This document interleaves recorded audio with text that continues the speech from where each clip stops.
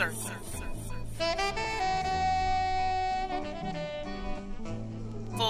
circle.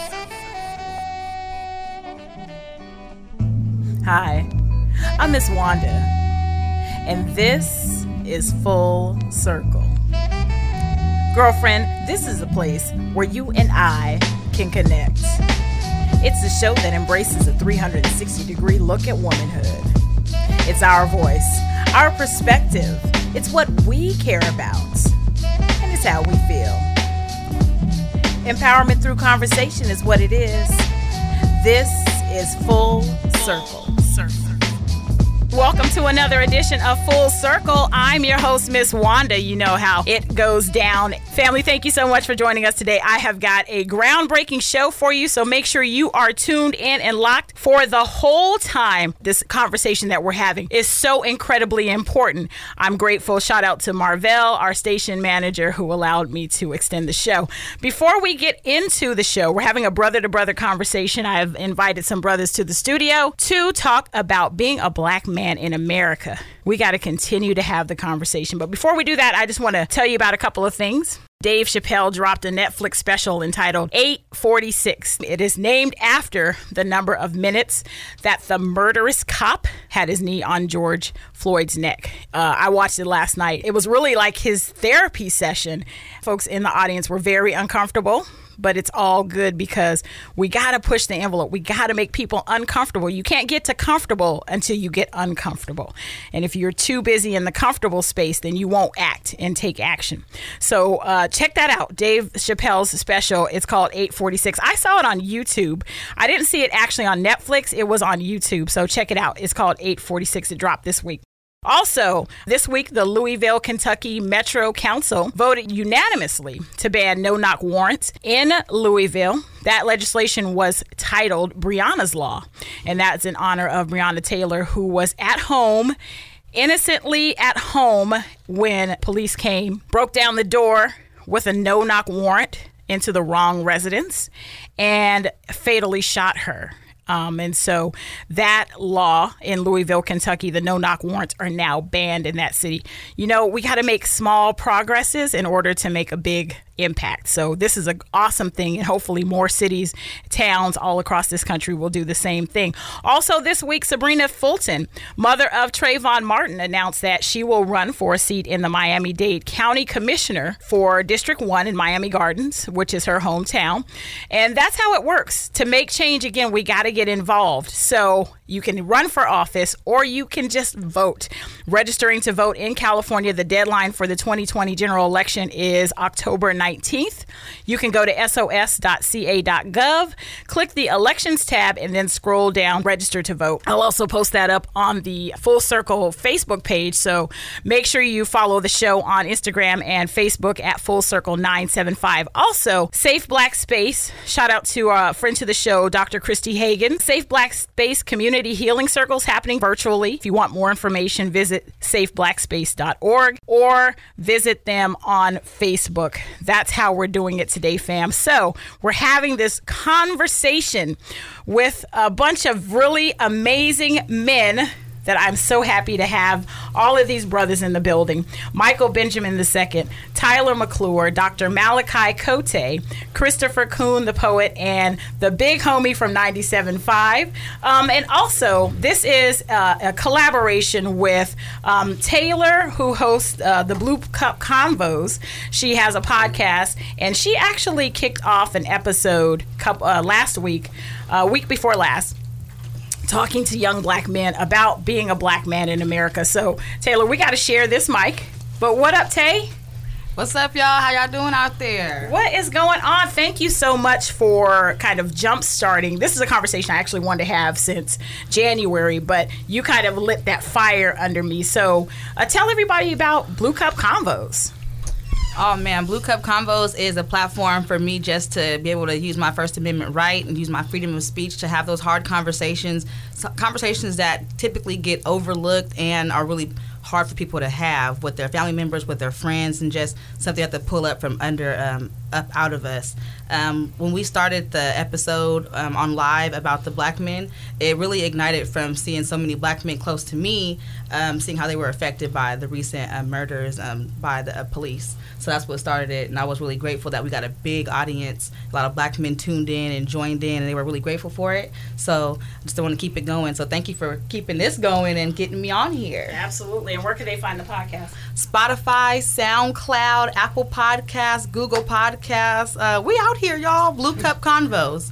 Instagram too, Blue Cup Convos. You know, it's an open page, so go ahead and repost it, share it. It's free to do that. You know, we black owned, so go ahead.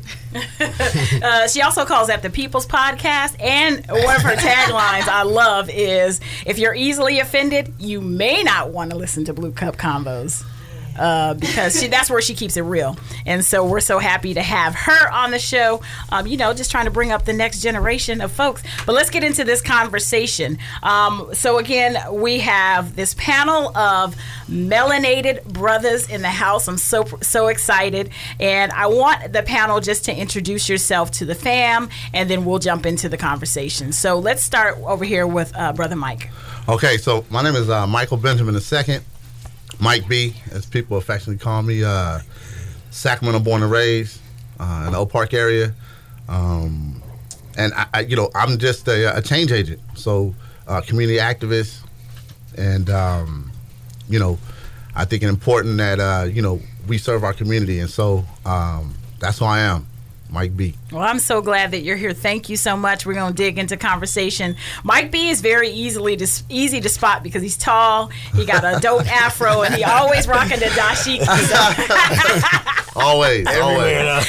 And just so y'all know, if you haven't listened to my show before, I like to have a lot of fun on the show and laugh as well, especially in light of having such a heavy conversation. All right, young man, how about you, sir? I am the host nephew. That too. Nepotism is alive. There you go. I got to shout it out. I'm Tyler McClure. I am 27 years old. I am from the south side of Sacramento, but I love my city as a whole. I'm your local neighborhood hope dealer. I am a mentor, a minister, and an agent of change like my brother Mike B. So with that, I'm in. All right. I'm in. All right. Thank you so much. One of my biggest fans. I could sure. I could say. For sure. Since I was a youngin' though. Not in a braggadocious way, win. but it's about being an example to the people in your family and making sure that you're supporting. So thank you for supporting me by being here today. Always. Dr. Malachi. Yeah. You can pull that up a little closer to you too. Yeah. Hey fam, what's up? I'm Malachi Kote. I'm a professional listener and healer, and provide space for people to be able to talk and be real about what's going on in their life. And so I'm a licensed psychologist. I've been in Sacramento with my practice for the past 6 years or so, and so excited to be here to have some really wonderful conversation. It's all about the healing for me, and all about the space to be able to be open, be honest, and be raw. Mm-hmm. I think that's the biggest elements that's important in this process of healing, especially with what's been going on now and historically for 400 years. Yeah. So glad to be here. Thank you so much, Dr. Malachi, for being here. I was telling him as I was researching again, fam, I've been wanting to have a conversation with black men since earlier this year, actually in part of last year. And I was looking for a black male psychologist, and it was so hard to find. And I came across Dr. Malachi, and I'm just so happy to see black men in this space. Maybe on the East Coast, because a lot of times on the East Coast, you'll see a lot of people of color in these professions more than you will on the West Coast. That's just what it is. And so seeing you, seeing your practice and talking with you, as I invited you to the show, it was important for me to be able to have a clinical perspective as we're having this conversation as well. So we can kind of, again, wade through some of the get some explanations on the complex trauma and things like that we experience as a community. So thank you for being here. He said he's a professional listener. How often do you hear that? I love that. I know. I love that. That's heavy, bro. Yeah. I love that because we don't take, listening is an art form too. that we often take for granted. You know, we have 2 ears and 1 mouth, but sometimes we get it reversed. 2 mouths. You know, we talk more than we really want to listen and process. All right, sir. Let's go to the OG of the group. That's cold. Well, you know, if you listen to 97.5, you already know who I am. But if you don't, if you're under a rock, let me introduce myself. I'm Big Homie. I'm the voice that you hear here, but I'm also your voice. So when you are able to call in and voice your opinions, I want to be that agent where you have a voice as well. Yeah. You know, I don't want to just be a voice. I want to be a voice or a go-between for you. I am DPH by way of Arizona. You know, so I got to put that out there. But, you know, overall, man, like I said, I just believe as a man, you know, we have a job to do going forward. I don't believe that I can ever pay God back, but I do believe I can pay him forward by, you know, being some kind of mentor or even just a voice for the young people, you know, or a bridge, more importantly. So that's who I am. Yeah. We have many conversations, and he's always like dropping some knowledge on me. So I was like, I have to have him on the show because sometimes my mind is blown just hearing the male perspective on things. So of course we had to have some wisdom in the building, you know, and pay respect to our elders. Our elder. I'm gonna give him a hard time the whole show. So I'm glad that the panel's here. We're waiting on one more member. He should be here shortly, but we're going to go ahead and start with the conversation. Actually, what we're going to do is we'll take a break, and when we come back, we'll have the full panel discussion. This is Full Circle. I am your host, Miss Wanda. Keep it right here, fam. And you know, you have this time right now to grab your family members and friends, call your homies, because we are having some in-depth conversation today with my panel. It's Full Circle. We'll be right back. If you have something to add to the conversation, drop us a line at fullcircle975@gmail.com. We are back. Thank you so much for joining the program. It's Full Circle today. I am your host, Miss Wanda, about to embark in a deep conversation with my guest, the big homie. Coon the Poet is on his way. I know. I have faith he's going to be here. Dr. Malachi Cote, Tyler McClure, Michael Benjamin II, and my special co-host, Taylor from Blue Cup Convos. So we're going to just jump right into this conversation. So you've introduced yourself. The next really important question I got to ask you, and I'll just start with you, big homie, is how are you? How are you doing? However you want to answer that question, how are you doing? First and foremost, I am fantastic, right? Because to me, if God blesses me with the first breath of the day, nothing else can touch me. So every time you ask me that question, I'm going to give you the same answer. All right. I'm fantastic, because if I got breath in my body, man, the rest of the world can't do nothing to me. Okay, all right. And so the whole, have you felt any extra energy with the fact that with all of this things going on, like you're talking about your belief in God, and I appreciate that, but has this moment in time weighed you down? No, because it's not brand new. You know, it's brand new to some people, but if you've lived, you know, I've been a black man all my life, so this is nothing new. You know, it's just, you know, it's ongoing, right? So I don't have an extra burst of energy because I'm energetic when I get up. You know, I'm more excited about what's going on about it now. You know, some of the changes that are happening. I'm not stuck on them because to me, time is a teller of all things. So I don't want it to be a fad. You know, if what's going on right now is consistent, then you got my attention. But right now, I'm going to keep doing what I do, which is, like I said, to try to be a bridge, a connector piece, not only between black men, but between black men and women. Yeah. You know, if I can do that, then I'm doing what I think is my mission from God. Okay. All right. I got one more for you. Don't swing the mic so fast, bro. I got one more for you. Absolutely. I'm ready. Because I'm hearing people say, and you being the senior member of the panel, I'm hearing people say that this time it's different. Do you feel a difference in the atmosphere on this George Floyd situation, and the reaction and what's happening in the world compared to, we've been around for a lot, but you've been around a lot longer in regards of what's been happening over the years? You know, I'm starting to feel like I'm like 80 or something, you know, like I was marching with Martin Luther King or something, or the Underground Railroad or something, you know what I mean? Oh, but no, seriously, getting back what you say, I do feel like there's a difference right now, and the biggest difference to me is the participation in young people now. People will say the difference is participation from white people, but to me, they've always participated, right? But now, because of social media, it gets out to a larger audience now, right?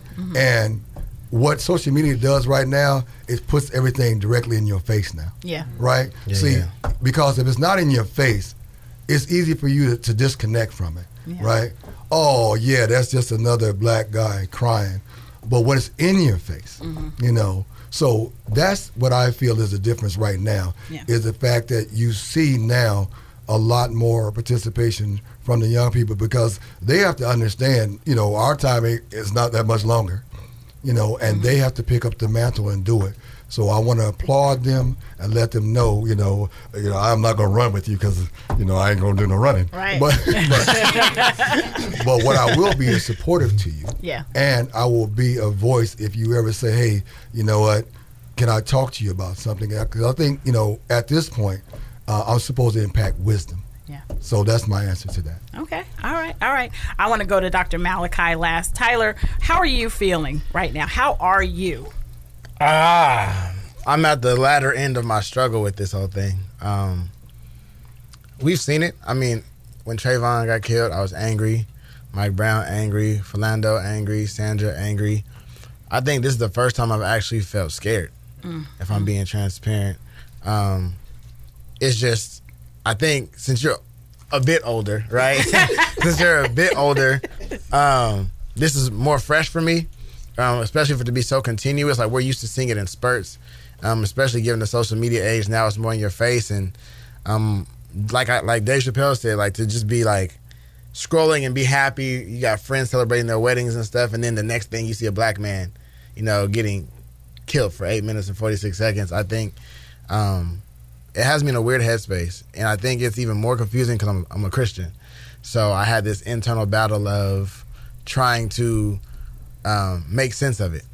And as I come to that resolve, thank God for his peace, as I come to that resolve, I'm dealing with it, but it's still frustrating. I think I woke up yesterday and a young black man was hanging in front of a building in L.A., right? Was it L.A.? In Lancaster. Yeah, Palmdale. so, I mean, it's just like, again, but now, I feel like I'm living in the 60s. So, I mean, it's like he said, it's not new, but it's more in your face. And so, I'm dealing with a bit of trauma with it, but the reality is we live in a battle between good and evil, and so evil is going to take its place. And so just trying to come to that resolve, but still deal with the realities of being a black man. Yeah. Thank you, Mike B. You swing that mic over to him. Okay, yeah. Mike B. Let's talk about how are you? How are you feeling? I'm man. Again, as the brother said, it's an up and down, right? It is. It's tough trying to navigate, right? Like we're living in a space where it's life or death for us, right? And so trying to make sense of this, I can't imagine a youth trying to make sense of this, right? A young black man, and again, I watched that Dave Chappelle special as well, and he just kept saying that 8 minutes and 46 seconds that you lean on the neck. I think what we're seeing with the youth is a shift from civil rights to human rights, right? Good. For you to get civil rights, you have to first be considered equal, right? So then someone can be civil to you. What you see is this uprising is human rights, just basic human rights. And that's why you see protests in every 50 states, in the UK, Canada, because people are realizing that their human rights are being infringed upon, and they won't stand for that. This is just the ability to live, and the thing is that we, as African-American males, this is what we struggle with every day, right? The sometimes, and that's why sometimes it's hard to connect to relationships, because we're just trying to get home, right? We're just trying to get home. That's right. Protect and serve. I ain't never believed in that. Right. Right? Okay. I got to get home, and so not having that level of peace creates this just intergenerational trauma, right? Yeah. From lynchings and hangings to someone just got hung yesterday in Palmdale. Yeah. Right? The brother was shot in the Wendy's parking lot last night in Atlanta. When you can approach someone who's sleeping in a car, right? Yeah. And shoot them for sleeping in a car, this is what we go through every day as black men. Yeah. And so I'm doing better, I think, because of the process of it sparked the conversation. So me and the brothers have been sitting down planning. Yeah. So I think that's the part that's bringing my soul peace, is that we're not taking this land down and we're planning. So it's an up and down for me. Yeah. But I'm excited about what I think could come out of this. So, Yeah. Thank you. Coon, I'm so glad you're here. I'm glad you can make it to the show. So thank you so much. Tell everybody a little bit introduce yourself, and then I want to hear, how are you? Peace and blessings, family. And so I was born Christopher Michael Coon, and then I was reborn as Coon the Poet, respectfully and affectionately known to a lot of my my youngsters, my mentees, as Brother Coon. You know, at this, because I'm growing some wisdom whiskers, Uncle Coon, to some of them. And so, yeah, spoken word artist, youth mentor, motivational speaker, educator. You know, I'm above all of that, really just a brother. And I just stand in my spot, in my position, and I play it to the best of my ability, with all humility, and then sometimes as loud as possible, if need be. Like, you ain't gonna touch one of mine, you ain't gonna hurt one of my little brothers. That's mine. So yeah, that's how I'm feeling too.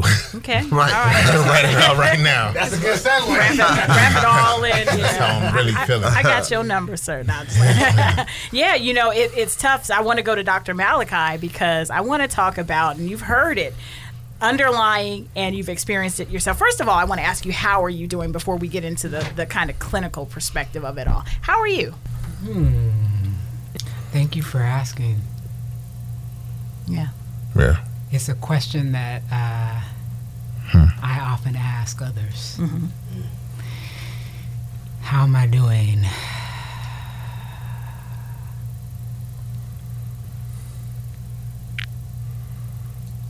In this moment, Yeah. I feel full. I feel full. Looking at y'all's faces, feeling you, I feel full. That's right. I feel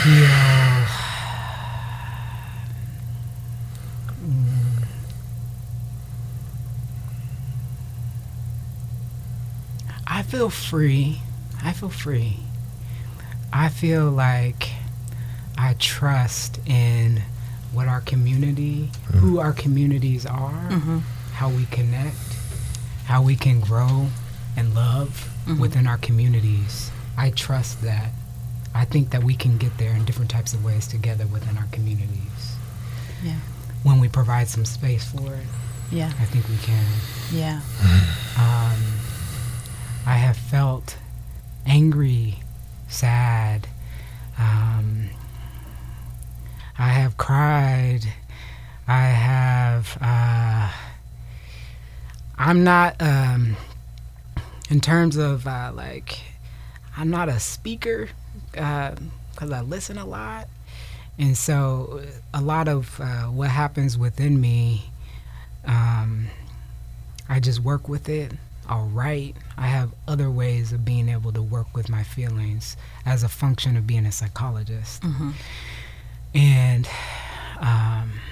but I can still hold on to a piece of hope.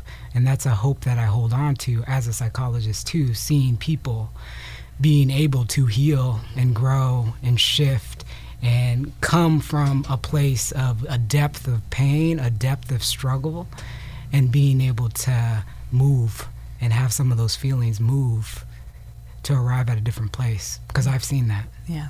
Yeah. So that's why I can trust that. And that's why I can trust that in this moment. That's why I can trust when I'm looking at everybody's face in here that this is where, we got some space for this to be able to happen. Yeah. But how do I feel? It's complex.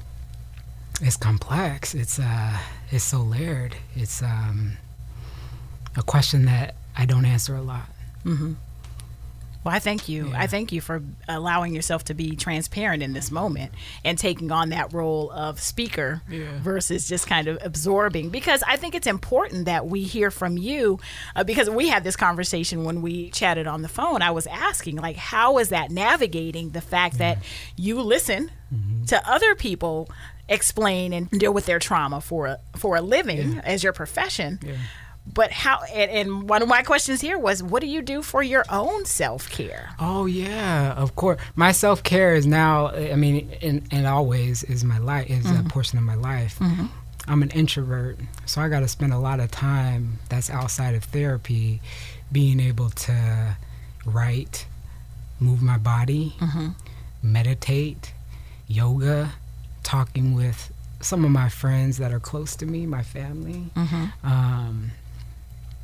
Having that space to connect with my little nephew, my little, it's like other folks that are in my life. Yeah. Having that space, and my colleagues, because I have a really strong group of Black psychologist colleagues that serve as space for me to be able to be held in certain moments, which is really helpful. But it also means it's like, I wouldn't be able to do the work at all if I didn't stay in touch with what works for me to be able to come to the table and to be able to have conversations on the daily. Yeah. So, I mean, it's intentional, it's ritualized, and I think I always got to keep a pulse on how I am in order to do the work and show up for people. Yeah, yeah. I want to go into complex trauma, which is that trauma that we just keep putting on top. And we can't even deal with, and you heard the brothers say it, we're trying to just deal with George Floyd. But then we have, you wake up and then there's another brother that gets killed, gets hung. Yeah. There's somebody getting shot in Atlanta. And we're still trying to deal with, I was still trying to wrap my head around Breonna Taylor and Ahmaud Arbery. Trying to deal with that fear that kept rising up. So that complex trauma that we keep getting triggered over and over and over again. Can you talk a little bit about what that is and how we can kind of navigate through pulling up those roots? Yeah, of course. I think part of it is what you're getting at is that there can be daily stressors that happen on the daily, just moving through our lives. Those daily stressors, they can be race-based, but those daily stressors are also, getting up, going to work, if you're raising kids, spending time as a parent. There's those daily stressors, that's just the baseline. The layers that you're talking about are, and it's like the difference between navigating daily stressors and when trauma enters into the field. When trauma enters into the field, it's a level of overwhelm. Your coping no longer works. Trauma has to do with the severity of it's the severity. So fearing for your life is severe. That what that does to somebody in terms of heightened vigilance, what it does to somebody in terms of trying to avoid different types of situations, what it does for people in terms of just being on guard. That's what happens in those situations. Being on guard, being vigilant is a natural reaction to being threatened. Is a natural reaction to being in a space where you actually don't know what's going to happen, and so you're trying to be aware enough to be able to get home, to be safe. Yeah. I think at the core of trying to navigate some of these pieces, what you're talking about is you got to come down, because the arc that happens with this will continue to go. You got to come down a bit to be able to navigate, which means you have to be safe. And that's why I think elements of safe Black space, having these types of conversations are really important, because you have to come back to a sense of safety to reground. If you don't reground, you're just going to be hyped up, vigilant, in a way that's why it's like hypertension, metabolic syndrome. It's like all of these things go together when it comes to navigating trauma. And race-based trauma is specific to Black people because of anti-Black racism, systemic oppression. It's everywhere. So it's daily stressor, but it's also navigating in these systems that make it more difficult. Fostering safety and connection, safety in your body is necessary to be able to engage in any type of healing process. If you don't have that, it's like you have no ground to stand on that's sturdy, that's stable. Yeah. And I think the intentionality around that is helpful. That's why it's like witnessing, having conversations, moving your body, because that's another piece that happens with trauma that gets stuck in your body. Tight, constricted. You can't move in the ways that typically you could. It's helpful to be able to move that energy. Otherwise, once again, it's a stuckness. And I think elements of that stuckness can feel confining if you don't necessarily have these outlets. Or, it's like other coping ways: prayer, scripture, connection with faith as a means. Once again, it's safety. It's what feels safe. It's where do you feel taken care of, known, where you can put your energy around, like, I can like, just like when I'm in this room right now, I'm like, like my heart rate down. Like, I walk in the room, I'm like, yeah, like, because otherwise you're on. I don't like and the fear that goes with that, because I think it's because we don't know what's gonna, and that's the part that I think can feed portions of a trauma response, because you don't know what's gonna happen, and the vigilance element, which makes sense given what's going on within your physiology, because this is psychological, it's social, it's physiological. So this is biological. This is our biological systems that are being impacted. So I think that's important to be able to recognize, and knowing that's why elements of social support, that's why your nutrition, your movement, your biological, just regular functioning also needs an intentional look during portions of this time, because of how all these systems are impacted. I had a question for you, basically the whole group, but really so you said something about daily stressors and overwhelming and the trauma and how it's severe because you're fearing for your life. So as a black man, I know as black people that we already all have that issue where, you're walking and, someone of another person of color or a white person walks by and they're grabbing their purse and their kids and all that extra, or kids are staring at you crazy because they've never seen that type of person before and all this extra. But I know it's way harder for black men. I can only do so much. I can only understand so much. So how is that just alone to feel anytime this happens when you're just walking down the street, or now you're wearing a mask, or you're just going, you're just doing regular daily things as a black man, like, okay, I have to walk into this space. Like, okay, a bank, you should be cool in a bank, Because we are in the middle of a pandemic, okay? So we are, and I was thinking about that one day, I'm going to let the panel answer, but sorry to jump in, but I was thinking about that as I was wearing a mask, and I seen a brother, we were both going in the post office, and he had on a big old mask too, and I thought, this would have never happened in any other time. And does he feel comfortable wearing that mask? Everybody's shaking their head. Go ahead. Go ahead. Who want it? I think we all can get down on that a little bit, but go ahead, bro. Okay, for sure. So I had a homie on Zoom tell me, right? Another brother was like, y'all know my favorite color is black. And I'm always in a hoodie. But since Trayvon, whenever I put a hoodie on, I'm like, how do I look? And then now we have to wear a mask. And he told me, like, you finna rob a bank. Now, if I was white, I was thinking, if I was white, would you have said the same thing? Or would you have said I'm being safe?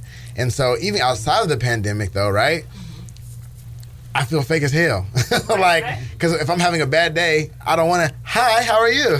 You know what I'm saying? I want to be able to say, mind my business without somebody feeling I'm a threat. So it's like I have to go out of my way sometimes to do extra because I have a world who already has me pictured and portrayed. Like, you have the knight inside a children's book is black, and then the rescuer is a white and shining armor, white and shining armor, right? And so everything is opposite, like in good versus evil. Everything is black to be evil. So we've been programmed and preconditioned, and so I feel fake as hell every day. If I'm having a bad day, I want to have a bad day like everybody else. I don't want to have to walk around, have a bad day, and then catch somebody looking, they think I'm finna rob them because I have a scowl on my face. My friend just died, right? Or I just lost my job, but I gotta smile through it because I have to make sure that you're comfortable, right? So that's frustrating. So that's why I hopped on this quick. And then having to add a mask to it, you already get to say you felt unsafe because I was comfortable in a hoodie, right? Or in black. Now I have to put a mask on, gives you even more reason to say, oh, I thought he was finna rob a bank. Yeah, and they'll use it too. they'll use it. No knock warrant. That's what it feel like, right? So you just find a reason to find something to take me out. So every little thing feels like I can't even move a muscle. Like in traffic, the cop pulled up next to me in traffic the other day, and I felt like I have to just sit here. Like I'm having a conversation, but I feel like I have to just, tense up and then act different until they drive by, just so that I don't appear as a threat, just because I don't want to become a hashtag. So that's how I feel. I'm sorry. I'm gonna go ahead. No, I'm good, Yeah, bro. Shirley. No, Okay, breathe, for sure. breathe, You're good. Yeah. I'm comfortable. Yeah, it's so there's a social construct that we have to all live under, right, as black men, and it's called avoidance, right? Yeah. Yeah. And the doctor hit on that. It's called avoidance. So imagine living your life having to navigate and avoid certain situations, certain people, because the concept it's just not going to end up well for you. The mask thing is funny. I think Gwendolyn Brooks had a poem called "We Wear the Mask." And she's talking about the emotional and social mask, and now we got to wear a physical mask. Okay, and so conceptually, the mask thing for me is, and it'll be criminalized in a minute, right? Because they'll make them mandatory, and then you can't. I don't know if you guys remember, but in the state of California, there's a law, especially in Halloween, you can't wear masks in stores. Yep. So now all of a sudden, these masks, right, are all the rage, and you got to wear these masks for quote unquote safety. I think there was an initiative where the mayor was trying to push like mandatory mask usage. And in my head, I'm like, yeah, here we go criminalizing this again, right? So now police pull up to a group of 10, 6 of you don't have masks, right? It's a reason to stop and frisk, basically what it is. Stop and mask, right? Without creating or offering access to masks and gloves. So, in wearing these masks, it's really, really tough, like the brother said. You go places, and now what's ironic is you can't really see the mean mug anymore, right? So now what am I being judged on, my eyes? Yeah. Right? Okay. So now we get into this spot where it's the Emmett Till syndrome, where I'm looking at someone and now my eyes are threatening. And so, conceptually, these social constructs that are created to fear us and avoid us, right, are now being turned. And so we have to be very careful. The mask thing, I'm very careful about where I go, right, and where I am with these masks on, because again, it'll be criminalized, and now I'll look like a threat. And so the stereotype threat that already exists, that they should fear us anyway, has now been heightened by the usage of masks and things like that. So, yeah. So I do want to say I appreciate my brothers, and I appreciate this space, and you are absolutely correct, bro. This is a breathing space. There is because they get it. Naturally, y'all get it. Y'all have no choice but get it. We have no choice but get it. So it allows me to be able to exhale a little bit. And also, because I know we all live that, I know I don't have to speak on that piece. That is self-explanatory. I'm a 6'4", well over 250 black man, and before that, I was a large black boy, right? And I'm 30 years old, and so I remember having parent-teacher conferences about the fact that I was always looking angry, right? And I remember my dad vouching for me and explaining to her that is the stern look in our family. Like that. Right. And so there is a relief during this season for me, y'all. I just have to be all the way honest. And the relief is this. So I'm gonna real quick pause. I'm gonna go back to when little bruh Stephon Clark was murdered. I remember the next day after that, I was actually with one of my OGs who was actually in law enforcement probation, right? I was staying with him at the time, actually. Even more awkwardness. Going to Starbucks, and there's a lot of folks of the other hue, and they're doing what they do, what I've gotten very accustomed to. And this time, it's just a different kind of energy. It's more fear on their faces.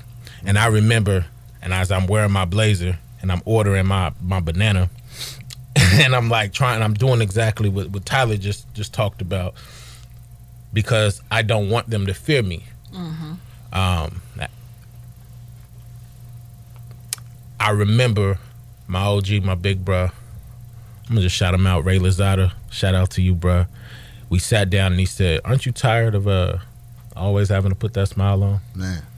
Now, this is the lighter complected brother. We about the same size. And in that moment, he was like, "Man, I ain't doing it no more, Coon." And I breathed. I took a breath again. And so at that moment and at that point, I really stopped smiling for white folks, y'all. I really stopped the extra. Now, I smile when I'm genuinely happy, but I'm not doing it no more. So now when I say the mask is giving me an extra opportunity to kind of breathe, I'm going to show y'all real quick, man. Like, I'm like this under the mask. Me and my lady was talking about it. I'm like this under the mask, and I ain't just banging the brand and all of that, too. That's the advertisement. But I'm going to tell you, that's to wrap it up and make it, I'm going to bring it all the way to a circle. So look, now I'm like this, I'm like, yeah, we're gonna do that too. But I'm under this. My lady was like, cool, now I can talk to myself in the store when I'm trying to get things and not look crazy. Right. So that's her stance. Now I can actually relax my face. Mm-hmm. And they already gonna fear me. I'm already cool with that. Right. But now they're more trying to figure out. But it's more acceptable. And I remember I looked back and I actually recorded it and I posted one of the videos. There was a sign that said warning. And it was a brother that looked just like me, and it was an all-black mask he on. Not a brother, but it was a drawing, a sketch, that warning sign, surveillance. And I was actually in the nicer part of my neighborhood, Valley High. Yeah. And I looked down and I said, look at that, isn't that ironic? And so I started actually, so the reason why I went and branded and put something on this, I guess this is similar to a smile now. Now you got something to read. I have a question for you. Yes, ma'am. Or a statement, or wherever you guys feel fit. But you know how you said it's kind of more easier for you to breathe now. It's a little more acceptable. It's crazy because, like you said, your stature alone is going to make someone feel threatened. Yeah. But doesn't it feel crazy how now that we have these on our faces, like they did the ancestors with them, thing that they couldn't breathe, them holes, you know, when they had them in bondage. It seems like people are more accepting for us to have those on. Because while Coon was talking about that picture popped up in my head of that enslaved Africans. I don't like using the word slaves. Enslaved Africans when they had those muzzle-looking metal mouth cages on, you know. And I'm like in between both of them. And you know, I'm not a man, but I know that. Like with Tyler, I'm like, I don't want to be nice, but I don't want to feel like I'm a threat, even as a black woman who's darker complexion, who's, you know, with the tone, and then. With the mask on, I can breathe now a little bit because all you can see is my eyes. Like, okay, you know, this is a little less threatening. Like, you know how you smile for white people on accident because we're so conditioned not to make them feel threatened. You catch yourself smiling at them for no reason. Like, why did I smile at them? Why? And then you smile, even smile back at you like, hey, and you know you mad at them because you know, one of the Karen faces, you know, and you know you catch yourself because, and that hurts me too. Like, why did I even do that? You don't even deserve my smile to make, you know? You're just like, dang. And now it's crazy because like what Coon was saying, like, you know, I can breathe a little bit now. Like what Mike was saying, are you judging me off my eyes now too? Because you can't even smile. Even if you do catch yourself smiling, you're just like, you know, it's just the eyes. They don't even know what's going on. Bro, no more. That's good. That's good. Yeah. Let me say this. You know, I'm not going to say a whole lot, but you made me think about something. And first, let me just thank the brothers on the panel because they really hit everything on the head. But your question made me think about, or your statement made me think about something. And I think you smile because you don't want to be a victim. Yeah, absolutely. Right? And here's the key. That's good. A victim comes in many different manifestations, right? You might smile because you don't want to lose your job. You know what? You might smile because if you don't smile, while you might not be a threat to me, you might be a threat to him because he was with me. So you that automatic smile becomes because you don't want to be a victim. And last but not least, let's get to the real part. You smile. You smile because what he said before. You don't know what's going to happen next. You know, because you might be walking down the street and the minute, you know, I commend you because he hit a good point that I was thinking too. And I'm 6'1", I'm 200 pounds. very muscular built. So a lot of times people are intimidated by that.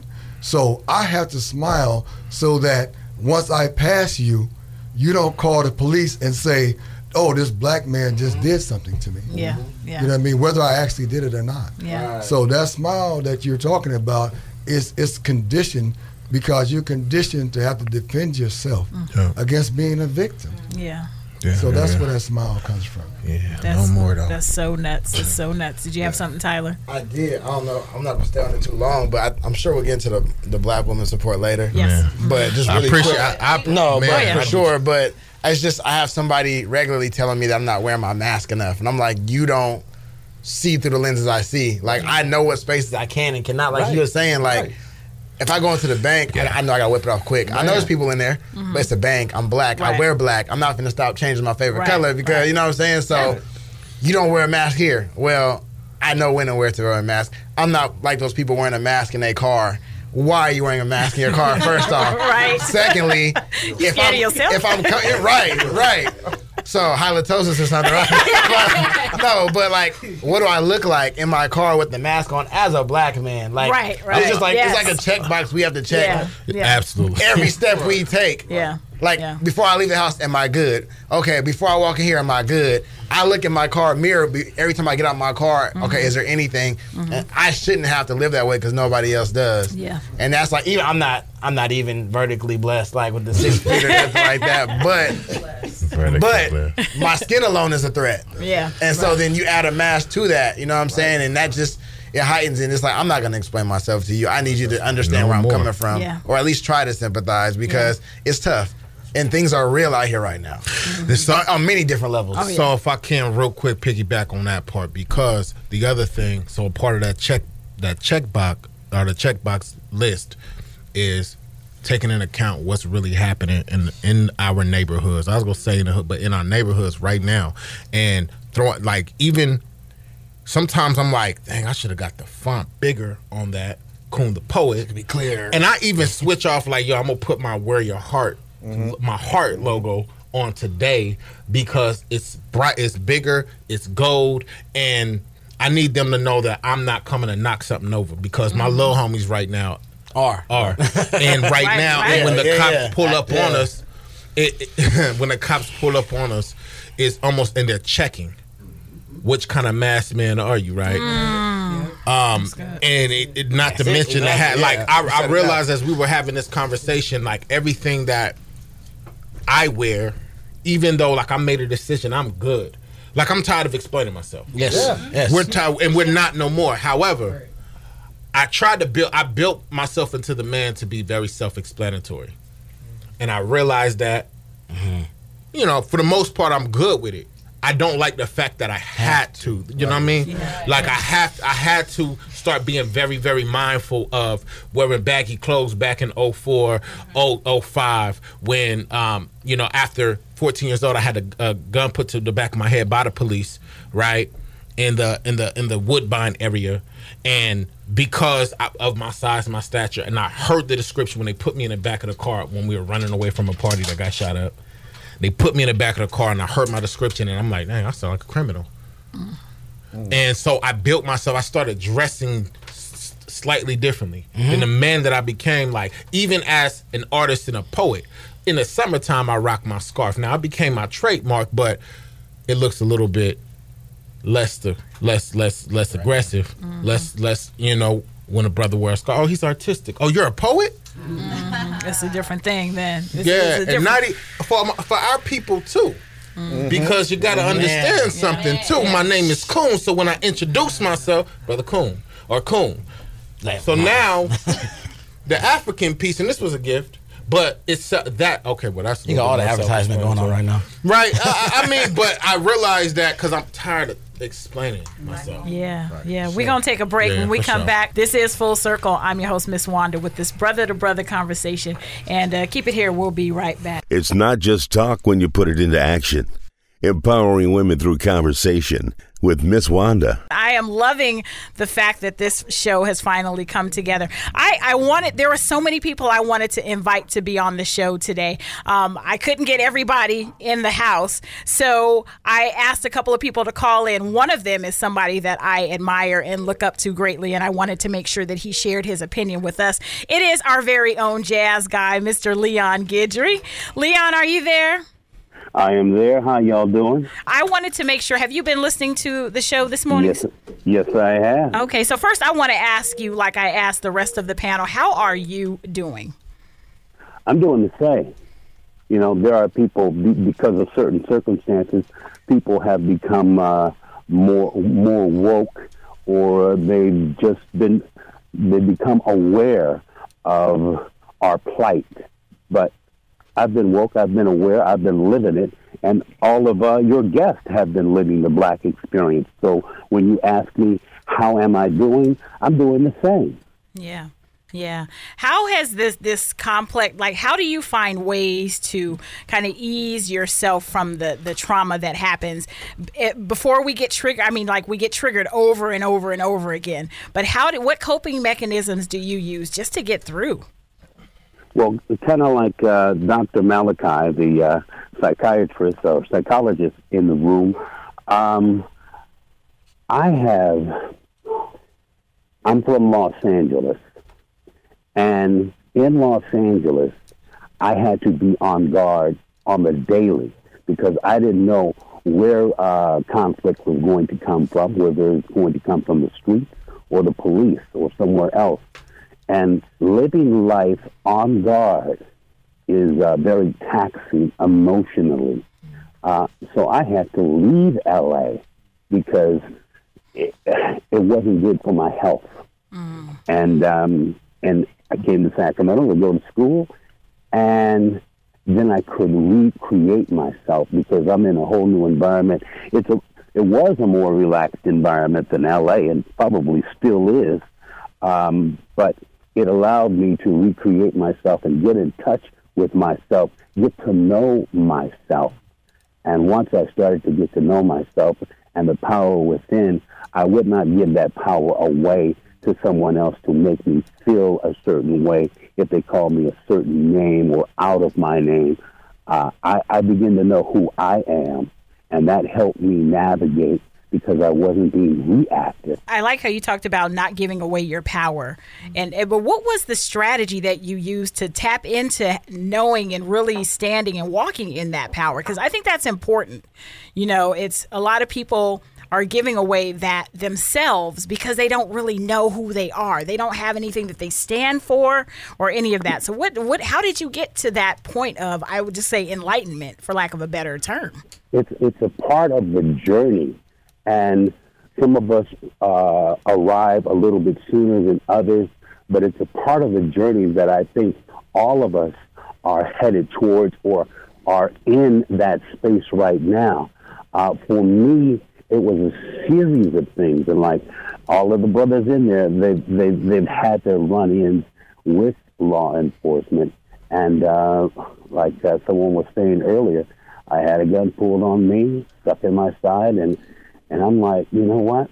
It could end today. It could end right now. Mm-hmm. And a series of those traumatic events. I'm talking, I was there for the Watch riot, and it's like, you know what?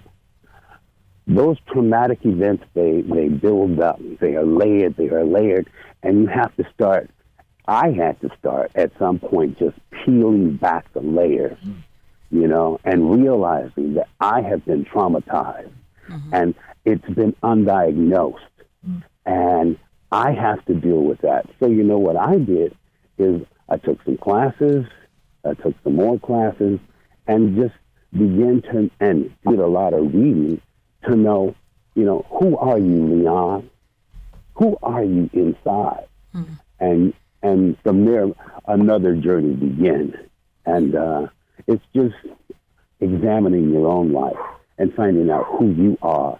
And Brother Coon, it sounds like he's been there. And the rest of the brothers as well, you know. Yeah. We've lived the black experience. We know what it's all about. Yeah. And it's easier said than done. Yeah. Yeah. I just got one more thing for you, Leon, and then I'm going to let you go. I appreciate you calling in. Well, you heard the conversation about us. You know, now we have this another layer of threat, if you will, in the fact that we have to wear these masks. We are still in the middle of a pandemic. And so how do you feel about that, where your brother Mike was talking about and the other panel and the panel was talking about? Now we got another thing that we have to defend ourselves from in being this black man. And I know you're like brother Mike, you are always rocking your dashikis and stuff. You got your dashiki on, you're a large stature man in height, and now you got this mask on. And how does that help you, or how do you maneuver with that extra layer of, I'm just going to say extra layer in the world? I'm uncomfortable. I am uncomfortable with it because we are already stereotyped. I am uncomfortable. And at some point, somebody's going to commit a crime, and all of a sudden, all brothers with a mask are going to be targets. That's good. I'm just uncomfortable with it because we have been conditioned to the point where, hey, if you're concealing your face and if you're black, you are a double, triple threat now. So I'm uncomfortable with it. Yeah. Yeah, that's.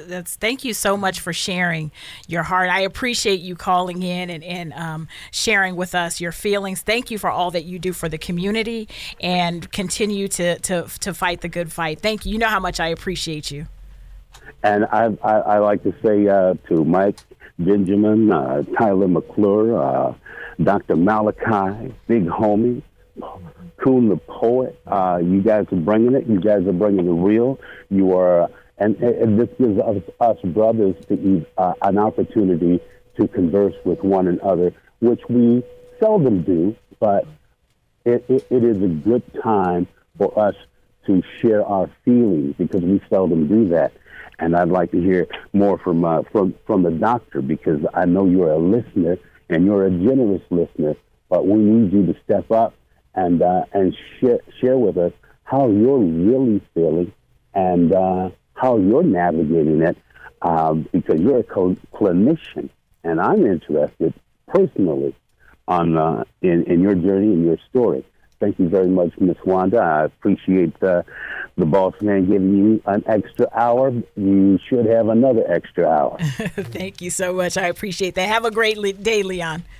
Will do. All right, peace. And family, don't forget to check out Leon every Sunday from 12 to 6 on Smooth Vibes. He is our jazz person. He is our community liaison. He is the person that does the community calendar and always doing and making sure that the black community is aware and getting represented. So, Leon made a good point about talking about feelings, and we've been doing that today. I want to kind of shift a little bit over to the perspective of, there's another thing. So as black men, we talked about, the Karens of the world. We talked about the police. Well, we didn't talk about the Karens too much. We'll get into that in a moment. But we talked about the police brutality. But you've got it on so many sides, because now, well, not now, but we also have this continued black man killing another black man. So we got to deal with this black on black crime as well. And I know, Mike B., you talked about, you work with the community, and you had talked about some experience with that as well.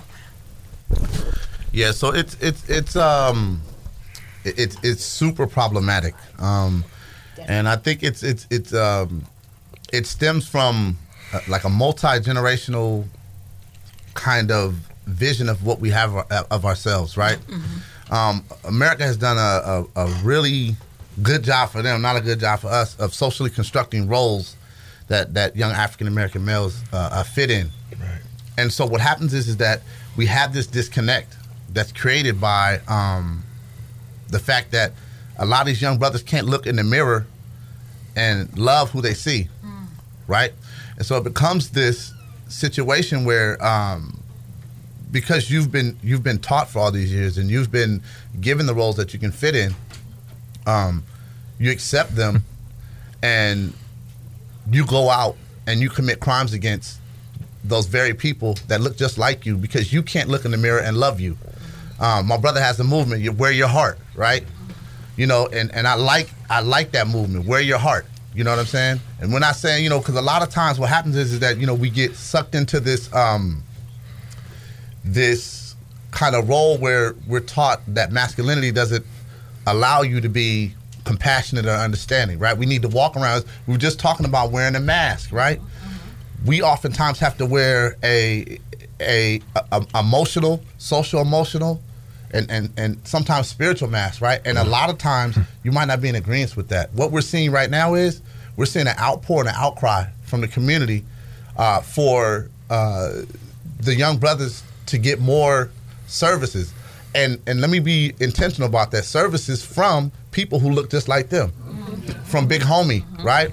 From the Good Doctor, from Coon the Poet, from Tyler. That's what they need. Yeah. You know, it's services that are coming from people who look like them. We have a generation that lost the generation that came before them. Come on. Right?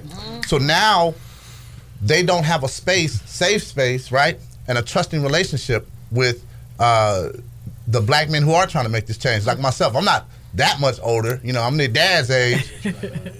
But they're looking at me like, look, OG, we don't, and some of them will tell you straight up and down, like, we don't listen to OGs. Right? Because the disconnect is there. Right? And there was a place of abandonment. And that's why I say the fight needs to always be for human rights over civil rights. Civil rights put us in a position where we were able to make a little bit more, advance a little bit more, assimilate into the culture that they created, and move out of our neighborhoods. Yeah. And now we're seeing a direct result. And so it's going to take us, Brother Coon and myself have these conversations all the time. And now it's at the point, Sacramento, where, you know, we got to get in these streets and be able to talk to them, reach them, and let them know that they're loved. Yeah, yeah. Dr. Malachi, did you want to chime in on that?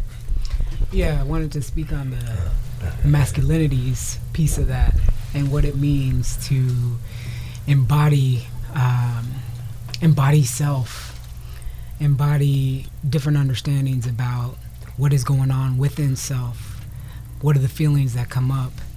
There's often this disconnect between I gotta harden up to survive. I mean, I think that's the piece that comes with this. I gotta harden up to survive. But if you're hardened up all the time, it doesn't leave room for the love. It doesn't leave room for the connection. It doesn't leave room for how you got to get filled up. Yeah. You need love. You got to get filled up in those ways. I think it's context. And what I mean by that is where. So in certain spaces, you got to pay attention. Because you got to pay attention in certain spaces. But what other spaces do you have where you can get filled up with love? Where you can have real connection, where you can let the guard down to be able to let it in a little more so you can get armored to be able to be in these other spaces that are not open, accommodating, understanding, knowing of the trueness of who we are in our blackness, who we are in our maleness, who we are in the fullness of all of who we are. I think that's a big part of it. It's where. I think there's what happens with trauma. Things become, every single context becomes a certain way of being. You're the same everywhere because it generalizes. Because it doesn't feel safe. I mean, this is at the primary piece of this. It doesn't feel safe enough. So you're the same. You're the same. You're the same. And it doesn't leave room. It doesn't leave room for full human experience either. Because this isn't about masculinities or femininities. This is about the full human experience of being able to thrive, love, be satisfied, engage, feel like you're a part of something with dignity. I mean, I think that's the other piece of this too. And just like right now, the level of vulnerability and openness and honor, this is what it is. This is what it is. I mean, it's real talk. It's real connection. I just wanted to jump in. For me, as a black person, I don't use black on black crime because they only use that. White people made that up, and they only use that when it comes to us. So I just like to say crime against our brothers and sisters alone, because women are doing the same, just not at a higher rate. But for me, my outside looking in, when it comes to black people killing each other, is really, we have to just make sure that we understand that it is systematic, and it was it wasn't like we were doing this for fun. You know, it's been like this because of the people of the other hue, like Kuhn said, come in and instilling that all the way from Africa, from snatching up your own people to now. So it's not something that's because we hate you because of who you are, where you're from, but it's stemming from Africa, from all of the trauma, because trauma is in our DNA. Trauma is in everybody. So when we do deal with the young people in the community, we do have to make sure that we keep that in mind, that it's also traumatic and it's in our DNA and it's also a system, and we're also all trying to work through it together, because also there's an absence of the father in the home too, which also plays a real huge role, which we forget to add into when it comes to the crime rate with black people. A lot of brothers don't have those brothers in their house to make sure that they understand why it's not okay for you to do so. And if they do have those quote-unquote partners or big homies or whoever, they are leading them in the wrong direction. And then it makes it harder for people like this group here, for Mike B or for Tyler, or somebody to come in and say, let me try to reach a hand out, because they're like, I don't even want that hand, because who are you? You know, so it's just so many parts to play. And that's why I'm so glad that there's a lot of different people in this room of a different age range. However, when it comes to crime within the black community against each other, it's a whole nother monster, because that's something that was created from the other hue people that's just been so instilled into our people that it's just so hard to get out of. So it's hot. It's hot. Can I really quick? Oh, go ahead. I'm going to forget my thought. Go ahead. So forgive me. We know you're the senior. Ooh-wee. I'm definitely the senior. But I want to say this, man, too, because I'm the old school guy. I'm OG. And I don't want some things to get lost in translation, right? So I want to touch what my brother talked about first. We have to be careful, too, right?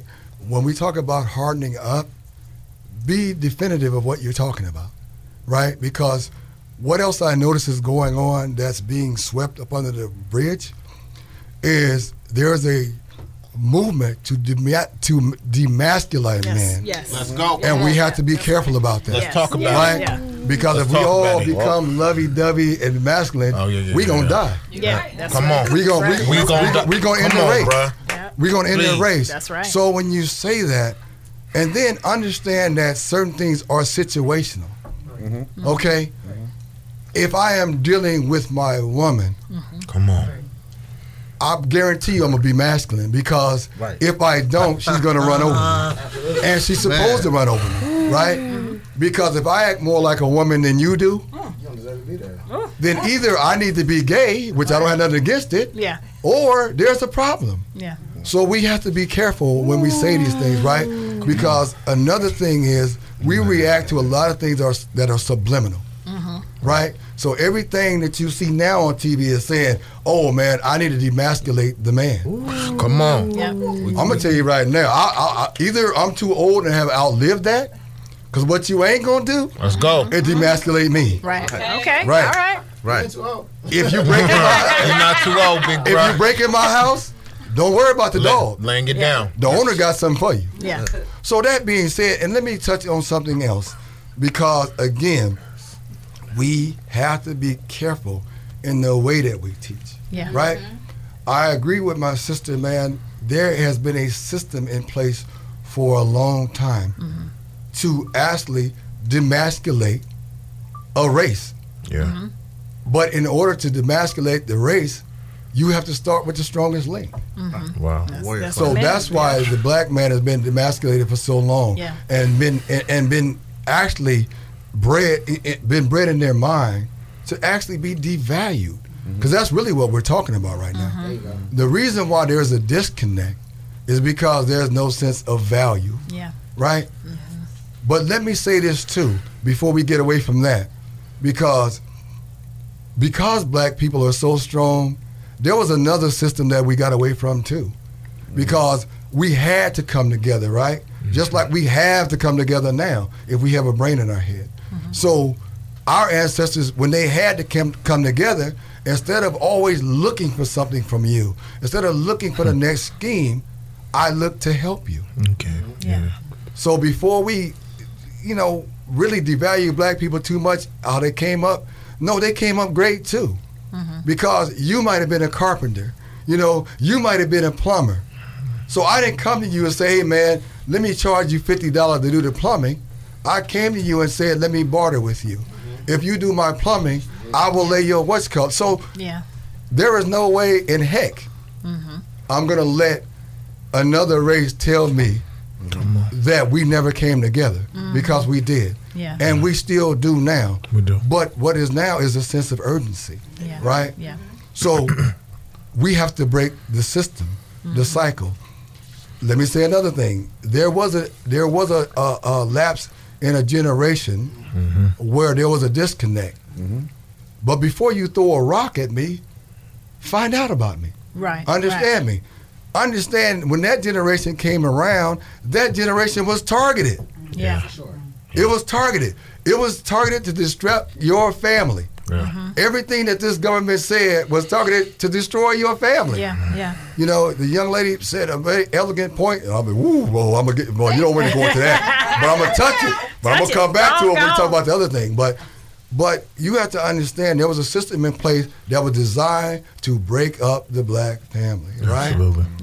Because as a man, I already feel bad if I can't support my family because that's my role. If it's not your role, you're not a man, you're a male, right? And that's two different things to me. I don't support males, but I do support men. You know, I have two sons, and I don't have two males. I have two men, and they understand the difference. So we have to understand in a time like this, this system was designed, right? Because let me say this, just like now, if a black man lost his job back then, and he needed some kind of support from the government, guess what? He had to leave your home, or else I'm not going to support your family. So we have to think about things like that. When we want to jump on the era where there was a disconnect, understand the era.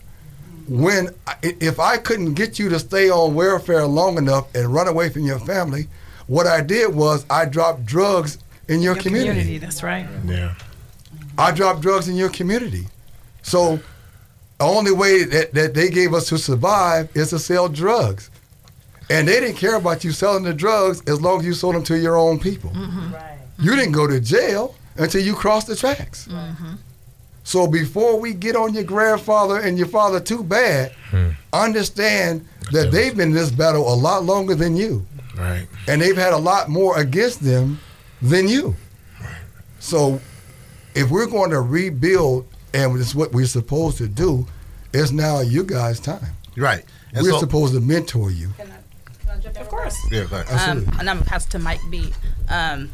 Just so that we're clear, my brothers. Just so we're clear, my brothers. I don't want to make sure I'm not jumping on my grandpa too bad or my dad, too bad. However, what I will do is keep everyone accountable, women too, and that includes black family as a whole, as a dynamic, and as for someone as me who does understand, the welfare system and the Planned Parenthood system and how like movies like Claudine, that's real. You cannot be here if you want to be on the come up. However, we will not just. I do feel the plight of the brothers. However, we will not act like that will just not play in a huge role of the household just falling down. It's like you have a house, but you missing a window and you missing the floor. Like, why are we here? We have to, at some point, we have to go back, and it's harder. But I do respect what you're saying, but it is harder for people to come in now and try to, let's just, their time was different. That's okay, baby. Oh, no. Because we still have to pick up a baton and create a baton and decorate the baton to make sure that it's prepared for the ones that are coming after us, because we still know what we're doing with the baton. Ain't no instruction. So I do understand what you're saying as well, too, but I do make sure that, our grandparents and our great-grandparents and our parents all have to be accountable for the dynamic of how today's black-on-black crime, how today's criminal system in the black community with violence has many different stems. And, that comes a part of it.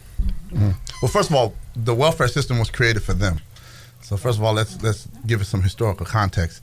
After Reconstruction, what they did was the Africans that were able to get free, the white business owners realized that, we have an influx of the smartest, right, most well-trained employees that we could have.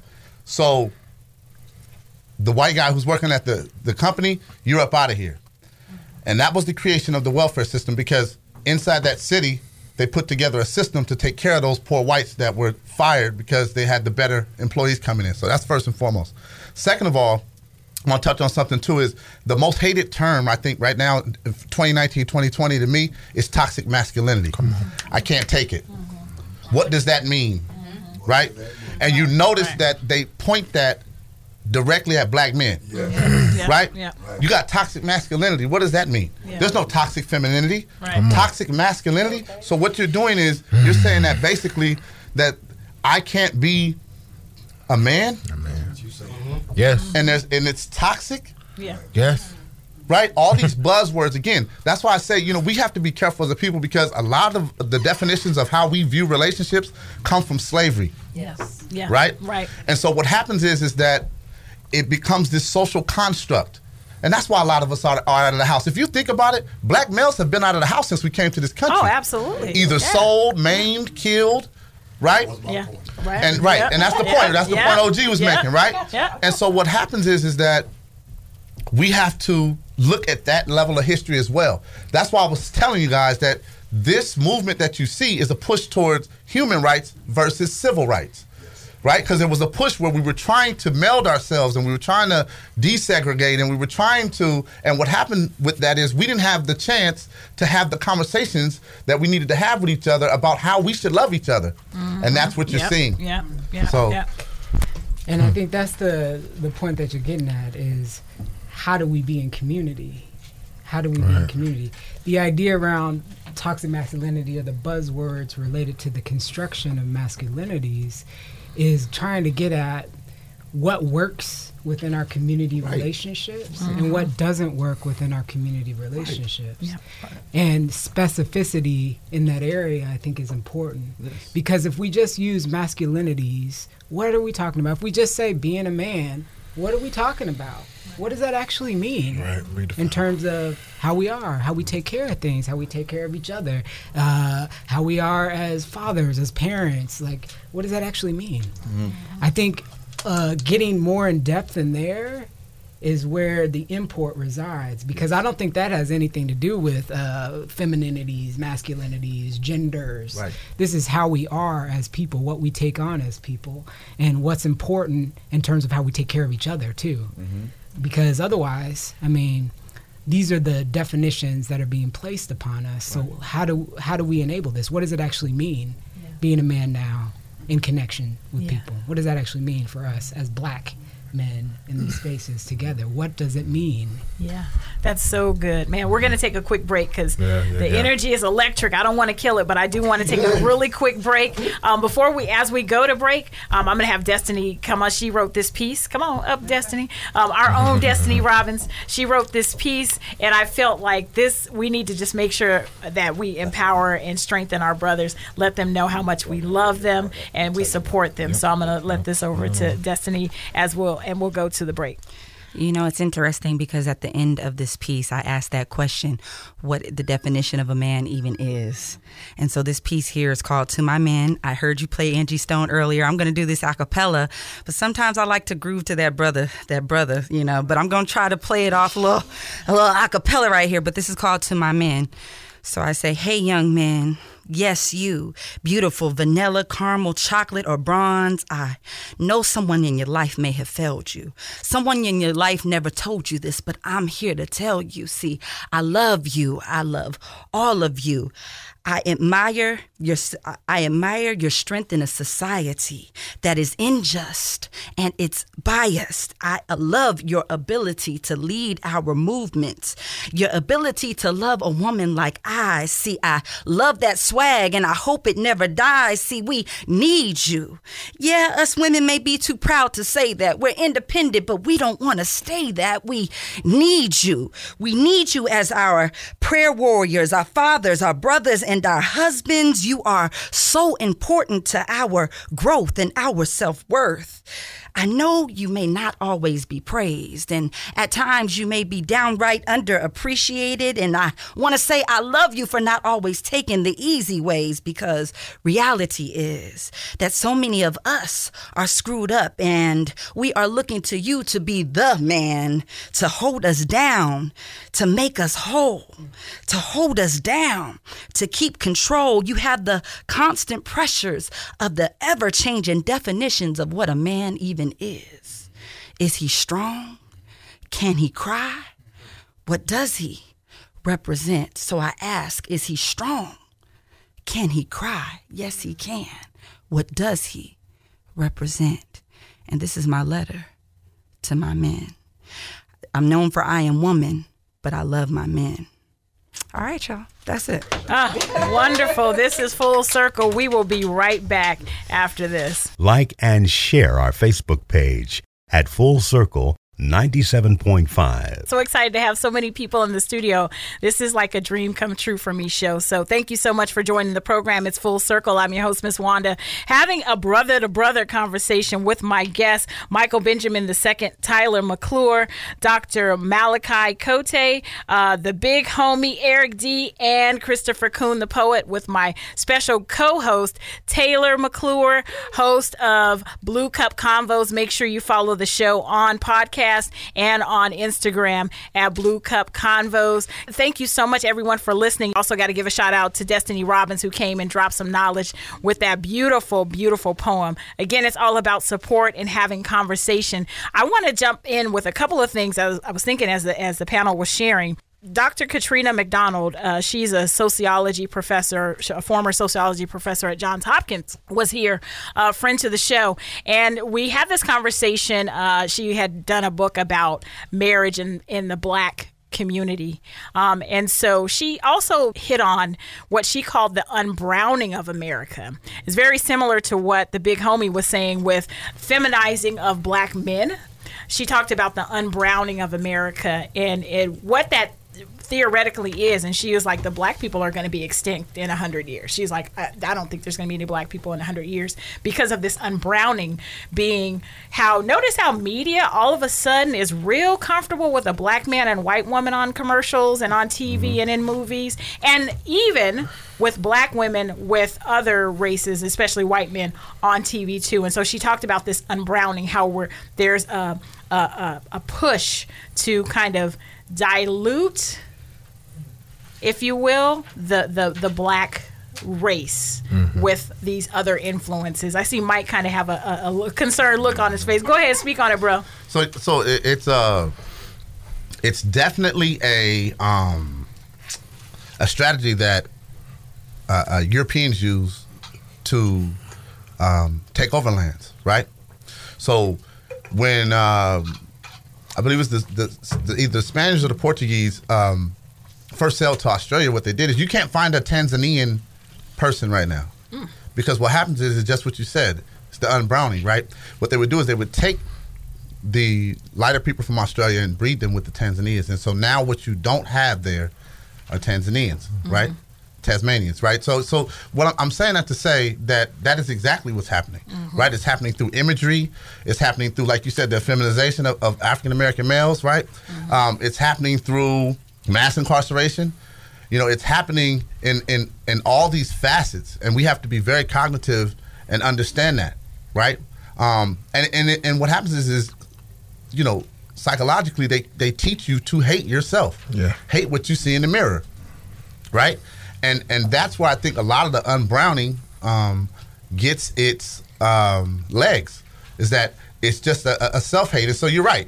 They push purity, right? But at the same time, push, you know, mixing. And that's fine if that's what you want to do and that's where you fall in love at. But at the same time, we have to understand that, you know, what we have inside of ourselves and how we look is beautiful. Yeah. I'm not saying don't love who you love, but it seems like there's a movement, especially in media, which is the biggest influence of. Most definitely. It's a way more acceptable than it's ever been. Most definitely. Yeah. Anyone else? Go ahead. Yeah, for sure. I'm big on comedy. I'm huge on comedy. But what you don't see with Red Fox or Richard Pryor is the dress. right? We hear a lot of people talking about the dress. Okay. And I think media is a huge avenue. I mean, it's in your face. And it's just only gotten more progressive as time has gone on. And you see people like Martin Lawrence, Eddie Murphy. I'm praying Kev don't do it, but he in that realm. And throwing the dress. Yeah. And so it's just subliminally starts to get more and more. Lil Yachty had a video, and they had Drake in the video. Drake didn't do it, but he was in there. And, you know, it just kind of make it acceptable to where little things become okay. Or even when we mock people, like, hey, girl, like, we think it's funny. Yeah. But what you're doing is setting the tone for it to be, okay, so now I want to try it. Or now I want to do it. Oh, now it's comfortable. Oh, now I can do this. And like we said earlier, it starts with taking the man out the home. When you take during the crack epidemic or in slavery, like if the man's at the home, who's going to be your next influencer? Right? You talk about social media influencers, you talk about your Instagram influencer. Like you're talking about who's the influencer in the home. Right. The primary person that you follow next is mom. So what does mom, when mom goes to the bathroom, she comes out, what is the little boy doing? Walking in her shoes? Because dad's not home, you can't walk in his shoes. So now you're curious. Come on. And so then it starts to set this pattern of, I want to see this, I want to test this out. But they make it okay. Like you don't see, yes, you have Miss Doubtfire, but when's the last time you seen Tom Cruise in a dress? When's the last time you see George Clooney? You don't. Right. But you see everybody else. Right. You had a question? I was just going to point back what you said about what Malachi was saying earlier about what is masculine. You know, and what this day, I was talking to the big homie over the break, was in this day and age, everything just goes. Now we were talking about how in the commercials, you know, they're putting different things in. As we were talking about, there's an AIDS commercial out now. There's like a pill you can take, PrEP. And there's a commercial that they've been showing lately. And in the commercial, you see a lot of black men in these commercials. Now we know that in certain areas of the world it is high, but this is not a worldwide thing. You know, we know it's not just this group of demographic, it's just black men. And in that commercial, it's just black men, black man, black man. You know, like, okay, now y'all gotta stop. Y'all, there has to be somebody else besides us, you know. And then there's a picture of a drag queen reading to children, and you know, there's black men again. You're just like, they show something else that's fun, and that's all the same commercial again. How many times do we have to see this commercial? So now I'm thinking in my head, so if I didn't know any better, so all these black men have AIDS? Oh, they're reading to my children. That's okay. But that's a man. But wait, now I'm confused because what is masculine? Because in this day and age, if you want to be a bird, I have to call you a bird. And if I don't call you a bird, I'm going to be a bird hater. Yeah, so that's the best way I can say that. So like, I mean, you take the man. I mean, the man. There's a family. You know, it's a structure, and the man is the lead, the head. The head is direction. You take the direction out, everything is all over the place. There's no direction. So anything is up for grabs. Everything is acceptable. And although all these different cultures go through this, we are literally targeted. We are targeted to do these things. And so you see in our media, in our books, in our movies, in our commercials, that, okay, we're going to throw everything, whether it be black on black crime or whether it be even the toxic masculinity. That's common. That's common for us. I don't hear too many Hispanics or whites talking about that. Like, you can't name white Atlanta, right? Maybe Hollywood, but you go to Atlanta, it's all black men. It's okay. Come here if you want to be free in this. We're like, no, we're trying to preserve our families, right? We're trying to preserve our culture. We're trying to preserve our masculinity. Where they're saying, no, if you come do this here, it's perfectly okay. And so that starts to take it out of there. And even if you're not gay, right, you still have the traits of being protective or being open. I think during the break we were talking about just opening up and sharing. Those things don't happen in the home because the media tells us that if you do that, oh, you're weak. So the only way to really be weak is to be gay, right? It's okay if you do that because then it's under a certain umbrella that it's protected. But if you can't do that, if you're going to be a strong man, you can't be open and vulnerable and talk. So that's my piece on that, bro. Yeah, I think there's a couple of conversations happening, and I think they're all very, very important, and I'm passionate, actually, about a lot of these topics. I want to go back to one that I'm super, super passionate about, and that's with the mixing of the races. Not, again, whoever you love is who you love. Trust me, again, like I said, I'm very passionate about all these things that are talked about, and I can go on clinically and just from my own experiences, but I want to say that I think there's a huge issue with the way women and men are relating to each other. And that's what is being enforced and reinforced through the media. and we're reinforcing it in our own community. So now I'm going to go get, whoever else I'm going to get outside of the race because, they're either calm, they're submissive, or whatever the case is happening. That could be just my perspective because I'm a strong black woman, but I'm saying I've heard it over and over in social media, in the media. It's a tactic that's continuing to be used to show that we can't relate to each other when in fact that's not true. You can both be strong. You can both work on each other's strengths because it's not about am I stronger than you? Am I better than you? It's about what can we accomplish together and how can we, work for a common purpose. I think that's what we need to focus on and not worry about what the media is doing. We need to hold down our own in our own home. I think that's very important. That's very good. Good. That's good. That's good. Thank you for sharing that. And I think we're also having another conversation, which also is around it's around homophobia in Black community. It is because that's another piece that we're talking about. Yeah. And I think it's important because there are Black folks who are gay, lesbian, bisexual, who also need support and are marginalized. Absolutely. In community in particular. And so I think that we also need to pay attention to how we're thinking about all the people that are part of our communities. And I don't say that, I say that from a place of working with the diverse people that I work with, but also we need to stay attuned to it. Because that stuff can also undo us within community as well for folks who, that's their sexual orientation. Yeah. There's gay people. Yeah. Like this is a part of that's it. That's it. Yeah. Right. So how are we going to be in community with everybody who's in our community? That's so true. And there is a division too of this life matters but not that life. In fact, I was following someone that had posted something about Black trans lives, and they were saying specifically that they were marching with someone, but that person was like, but not you. That person was like dismissing them because they weren't a straight heterosexual person, and they didn't feel that their life mattered as much because they were not only were they Black, but they were also something else. And I'm using air quotes, fam, something else. And that's really sad how we're using those divisions. But I want to go back to what Destiny said, because the other part of the reason why I wanted to have the brothers on the show was to talk male-female relationships. It's how do we as Black women support, and how do we start to bring ourselves together? Because there has been so much division, because there has been so much, oh, well, I can do all bad all by myself. Right. There is so much out there that we women are getting thrown at that help us turn our back on our Black men. Come on, y'all. Let's talk of this. Because, first of all, I just want to say. Wait a minute. But you can go first. Go ahead. No, because, look. I'm being a Black man, ladies first. Okay, no, I'm saying. Oh, you can't hear it later. Well, I just think that, to start it off, I just know that, again, with media and with women, with the history of women having to hold the fort down, and I'm not speaking on my behalf, I mean on historically speaking, of women having to hold the fort down as far as Black women goes, as far as, seeing their significant other being raped by the whites, Europeans, or on this, coming from the seasoning plantations, or having to be kicked out of the home like we've seen on Claudine, and then we having to experience their baby's fathers or husbands or whoever that they're dealing with leave, or having to hold everything.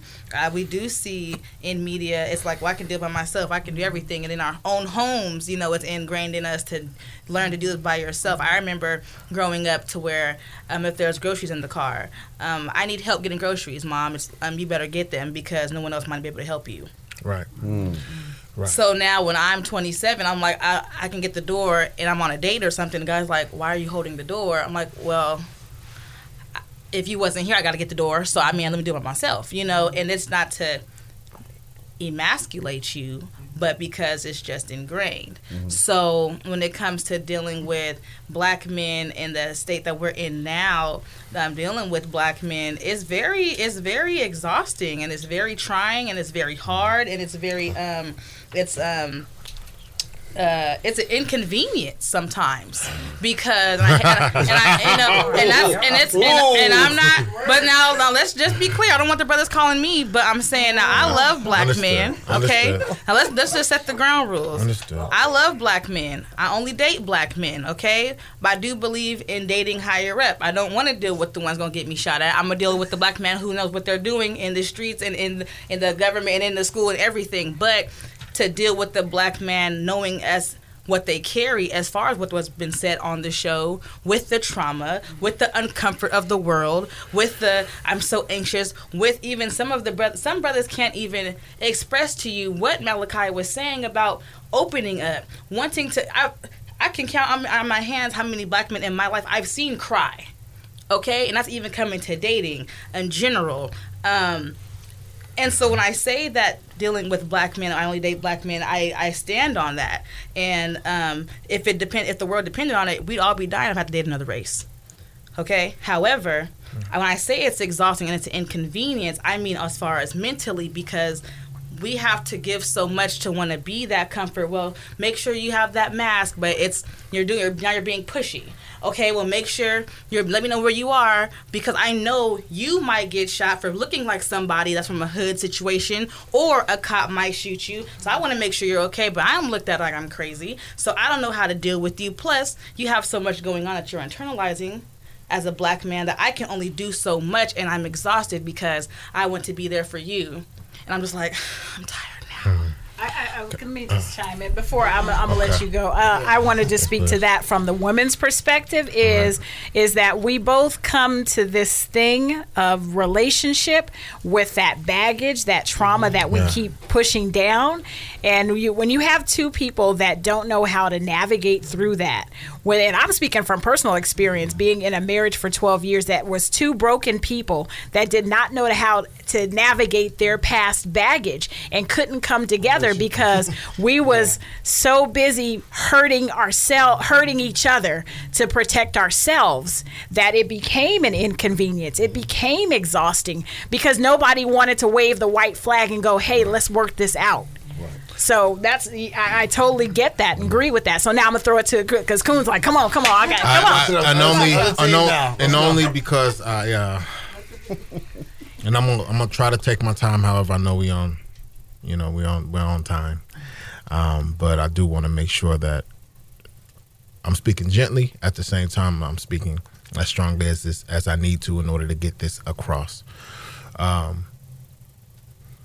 Because this week alone has been that in my personal relationship, and I'm currently engaged, and now mind you, in coming into this relationship, because I've had practice with how to prepare my woman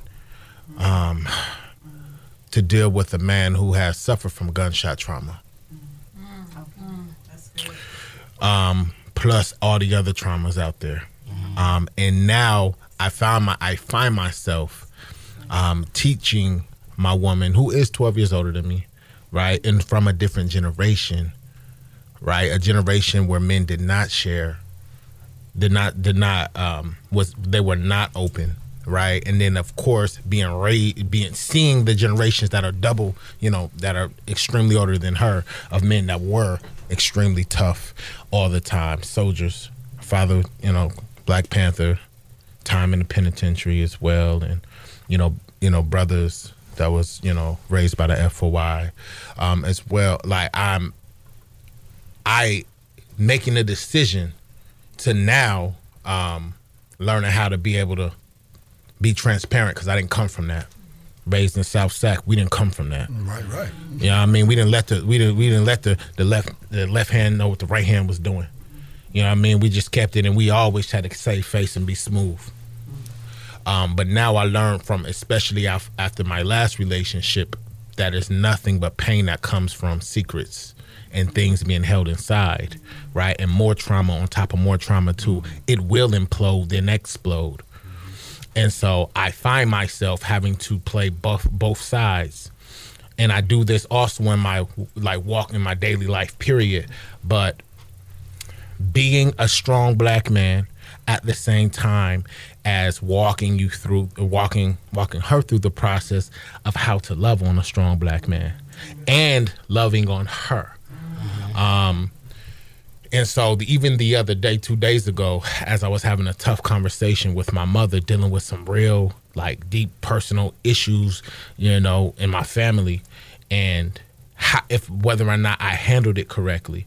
Because now I'm also talking to my mother, and I'm also having to walk the little girl and her through this. And I asked my queen to put her hand on my back in the same spot where the bullet penetrated, to help walk me. And so we learned how to ask each other this question: what do you need from me? And it was something. So mind you, when I first posed that question to her, there was some frustration. There was frustration, and she was like, "I've never been asked that before. I don't know," because she always be like, "I'm good. I don't need nothing. I don't need anything." And so I had to really I had to stretch myself to start to explain and communicate what I'm really asking. I don't need you to always be good. Right. Yeah. And because I want to feel safe to not be good, because I know I got stuff I got to unpack daily. And so, and I remember, and almost 2 weeks ago after Ahmaud, a few weeks ago after Ahmaud, I remember telling her, like, expressing to her, like, yo, listen, I need you to understand something. Because she, and I'm not putting us, we are striving to be as transparent as possible. So shout out to my queen. But the words so strong, and almost sometimes too strong, right, comes out sometimes with my sisters, right, and of course with my woman at first, until we were able to get to this conversational point of, like, yo, it almost goes back to, like, what is too masculine? Right. What is too strong? What is too strong? Like, now, mind you, if I'm being hard to the point to where I am being aggressively insensitive and abusive, that's one thing. But if I refuse to fold, if I refuse to fold, and I had to remind her, I said, listen, out there, I'm being killed. Out there, we being killed. My kind, we're being killed. Like, for real, I know sometimes it gets easy, it's hard. But I'm like, yo, when I come through this door, I need you to know I just came from a war. And then in the last few days, it's been a real war, though. And I'm not just screaming and crying out like, yo, all is us, because then, and my woman, I wish she was here so that way she can speak on her perspective, because she shared with me as she went to the park and walked around, she got word that a woman had just gotten attacked with a knife. And she said, is that time? Yeah. Time. Okay, hold on. Let's just take this call real quick.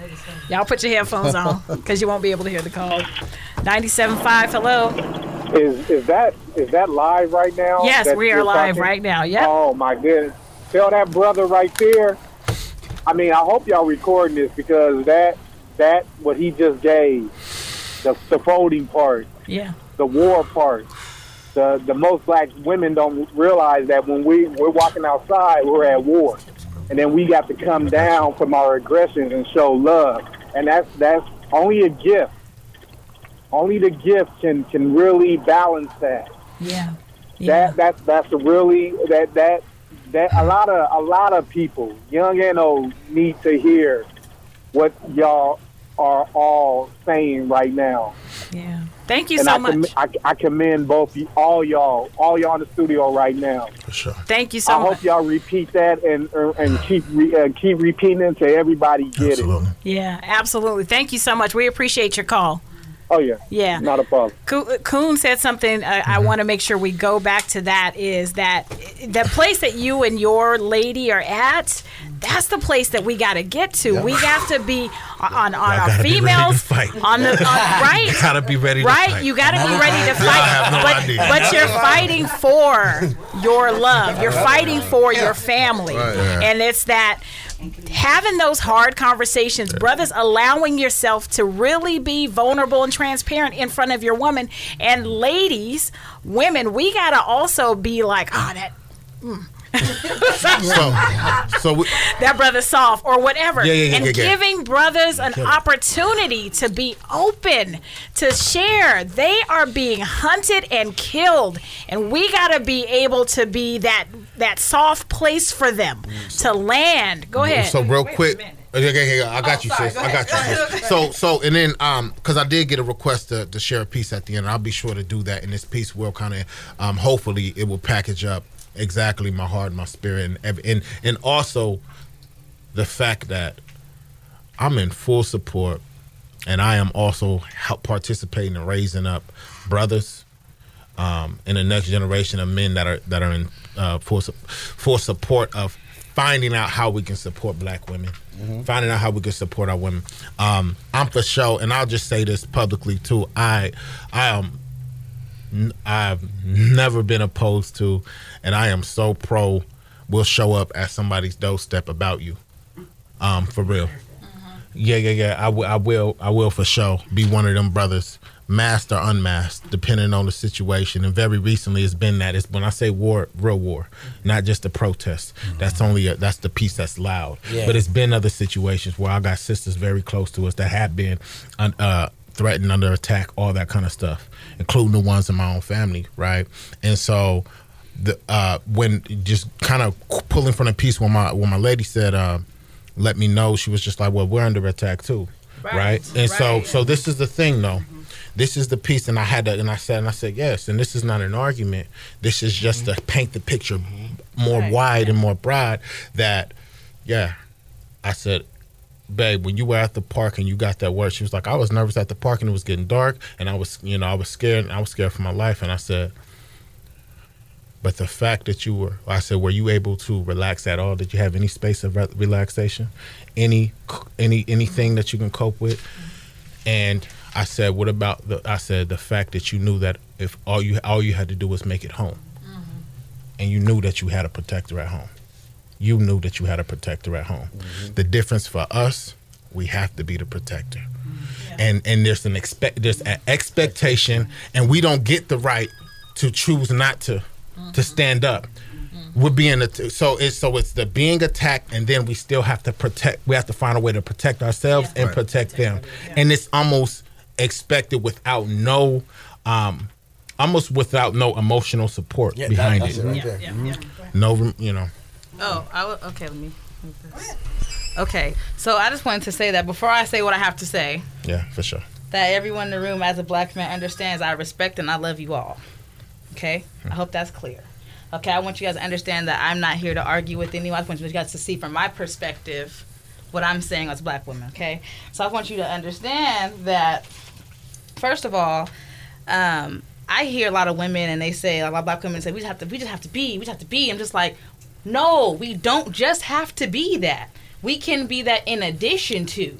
Because even though we're supposed to be a unit, it's not just, I know that what you were saying about the emotional support on the black man's side, however, we also have so many suppressed things. We have our own traumas and have suppressed traumas. And there's times that we can't do certain things as well, like, and we might feel threatened or we don't want to feel threatened. We're having a subconscious battle when it comes to dealing with black man alone, because I'm leaving the store and I'm sitting out there and a black man's hollering me, lean all on my car. And I'm like, am I being threatened? But this is a black man. But I don't want to call the police. But what am I supposed to do? And I'm by myself. I'm sorry. I understand. Yeah.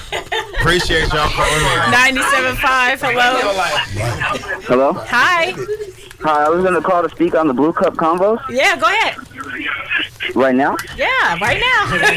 Oh, well, I just wanted to say hello to Taylor. It's an old friend from college. I'm so proud of what you've done and accomplished, but I just feel like this as a conversation as a whole is not about black men and black women, what we need to do for each other. It's what we need to do for ourselves, because we all need to grow as ourselves before we know how to love each other. Black men have really been pushed down to not being able to love themselves, and our black women haven't seen what us loving ourselves look like to love us. So in the love that they get from others, they're learning how to love themselves, as we still don't know how to do that. And it takes time. We have to work together for that. If we want to save each other from what they're trying to do to us, then we have to work on ourselves first. I can't ask a woman to save me and hold me up because she doesn't know how much it takes to hold me up. She hasn't seen me do it. I can't hold her up because I don't know the depths of a woman to hold her from where she needs to be held. That's her job. But when she holds herself up, I can make sure she gets higher. I can make sure that she stays strong and that she doesn't falter.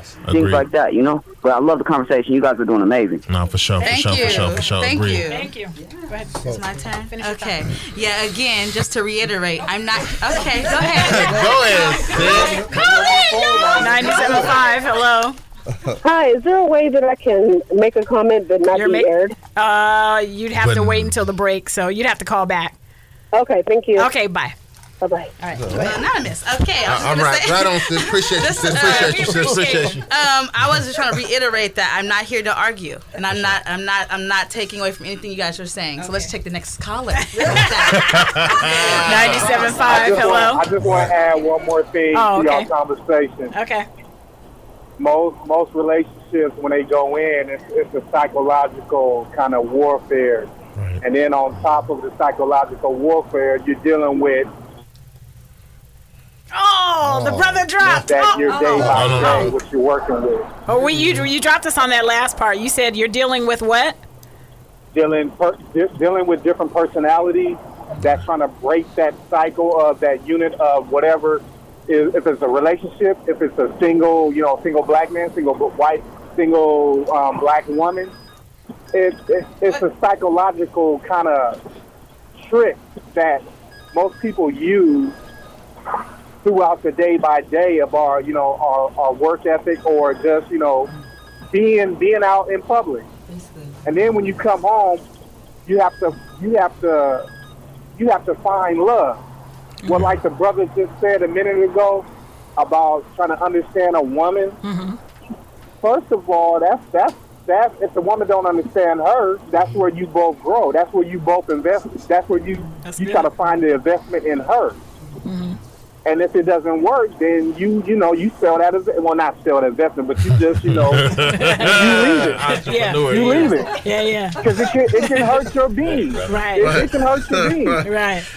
Right. I mean, I'm not trying to be all say all like. We got you, bro. We understand. Oh, okay, cool. All right. Thank you so much. Go ahead. Yeah.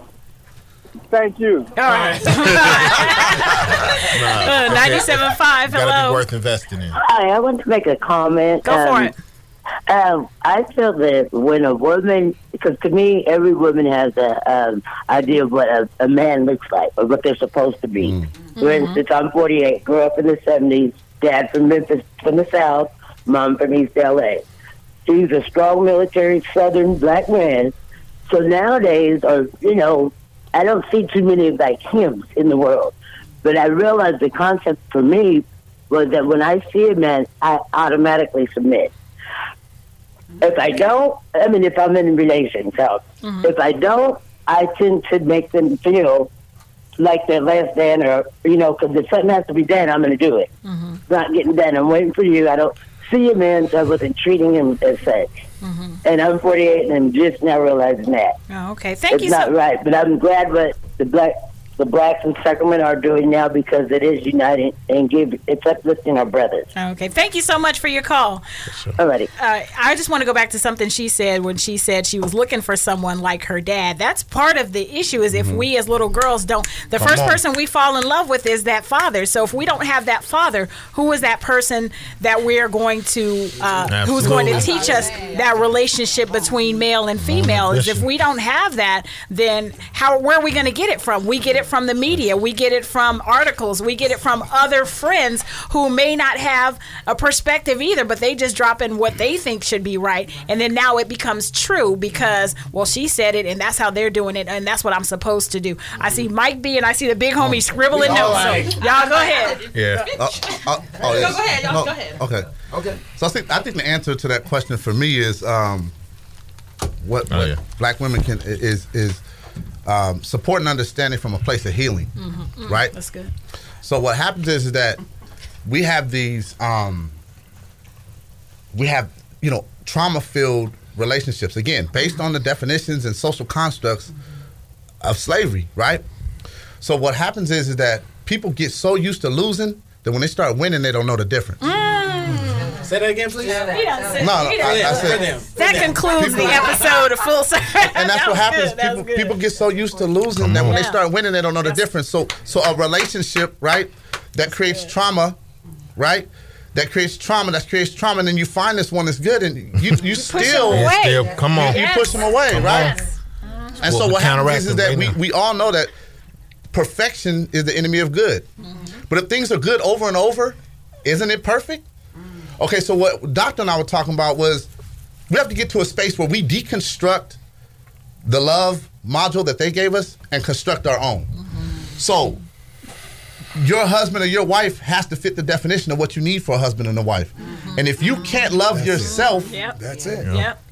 To the point where you can identify that, then the relationships are going to continue to be broken. And we're going to continue to see young men in the streets wasting each other because they don't know the difference between winning and losing. That's good. Go ahead. That's full circle. That's full circle. That is. Go ahead. You know, I had to write things down, right, so I can remember them. You know, and really just to put a bow on what everybody really is saying, first and foremost, what you have to do, start with it, is information, right? So the first thing about information, that if you want to do something constructive with somebody, is know yourself first. Right? Got to. Because if you don't know you have no idea what you bring into the conversation. Right. Right? Now, another part of your research is whoever it is that you're going to conversate with, get to know them. Right? It's so simple. Like Jennings said, treat her like college. Because like the young brother said, treat her like college. If you don't know what you want, what you want's going to come by you 30 times, and you're going to never know it. Here's another thing. You know, another thing. I'm going to do this quick, but I got to say it right. The other thing is, most people, I said this to the young man earlier, don't know, they don't understand what a conversation is, right? Yeah. Because everybody is so quick to tell you what they want you to do, what they want you to know. That's not a conversation to me, right? And if you ever want to offend me, tell me what you want me to do. And then I'm going to look at you like you're stupid. Because I don't need you to tell me anything. I was sharing with the young man, when I have a conversation, it doesn't matter your age, right? When I have a conversation, I only want to conversate with you because I want to learn something, right? It doesn't mean that you're going to change my perspective, but something you say might influence it. Or something I say might influence yours. But if I already have a preconceived notion, when I start talking to you, we don't have a conversation. You just want me to hear you. Right. And I'm not that kind of cat. You know what I mean? I don't want to hear you. You know? And that being said, here's the other thing. Quit being so sensitive. Everybody takes everything personal. That's good. Right? Because I was even noticing that now. That's good, though. The reason why we don't ever hear anybody, because we're sensitive. Because the man really made a general statement, and I see the women get, "Why that little mother?" I ain't talking about you. I'm making a statement. You know what I mean? Quit being so sensitive. It goes back to what I said earlier. If you know you, then you should know I'm not talking about you. If you insecure about you, I am talking about you because you part of the problem. Now that I got that said, now that I said that, you know, point number 4. No, because I'm gonna do this because I said this to Wanda on my way in. I have a checklist, right? Because I'm not the kind of cat, I don't want to talk to you all day. I'm a bottom line kind of cat. I'm very clear at what I say. Yeah. So when you come back and say, Wanda, I didn't say what it meant. You lying. You didn't like what I said. Right. But I promise you, when I leave here, you're going to be clear about what I say. I like right? it. So stop lying to yourself and start looking for a way out. You just didn't like what I said. Damn. Here's my checklist and I'm done. No, this is my checklist because I told Wanda I had it, right? Because I want to answer your question the way I believe it, right? So I got a checklist so I don't forget it. Okay. The views that I'm about to say are my own. They're not anything with KBE or Full Circle.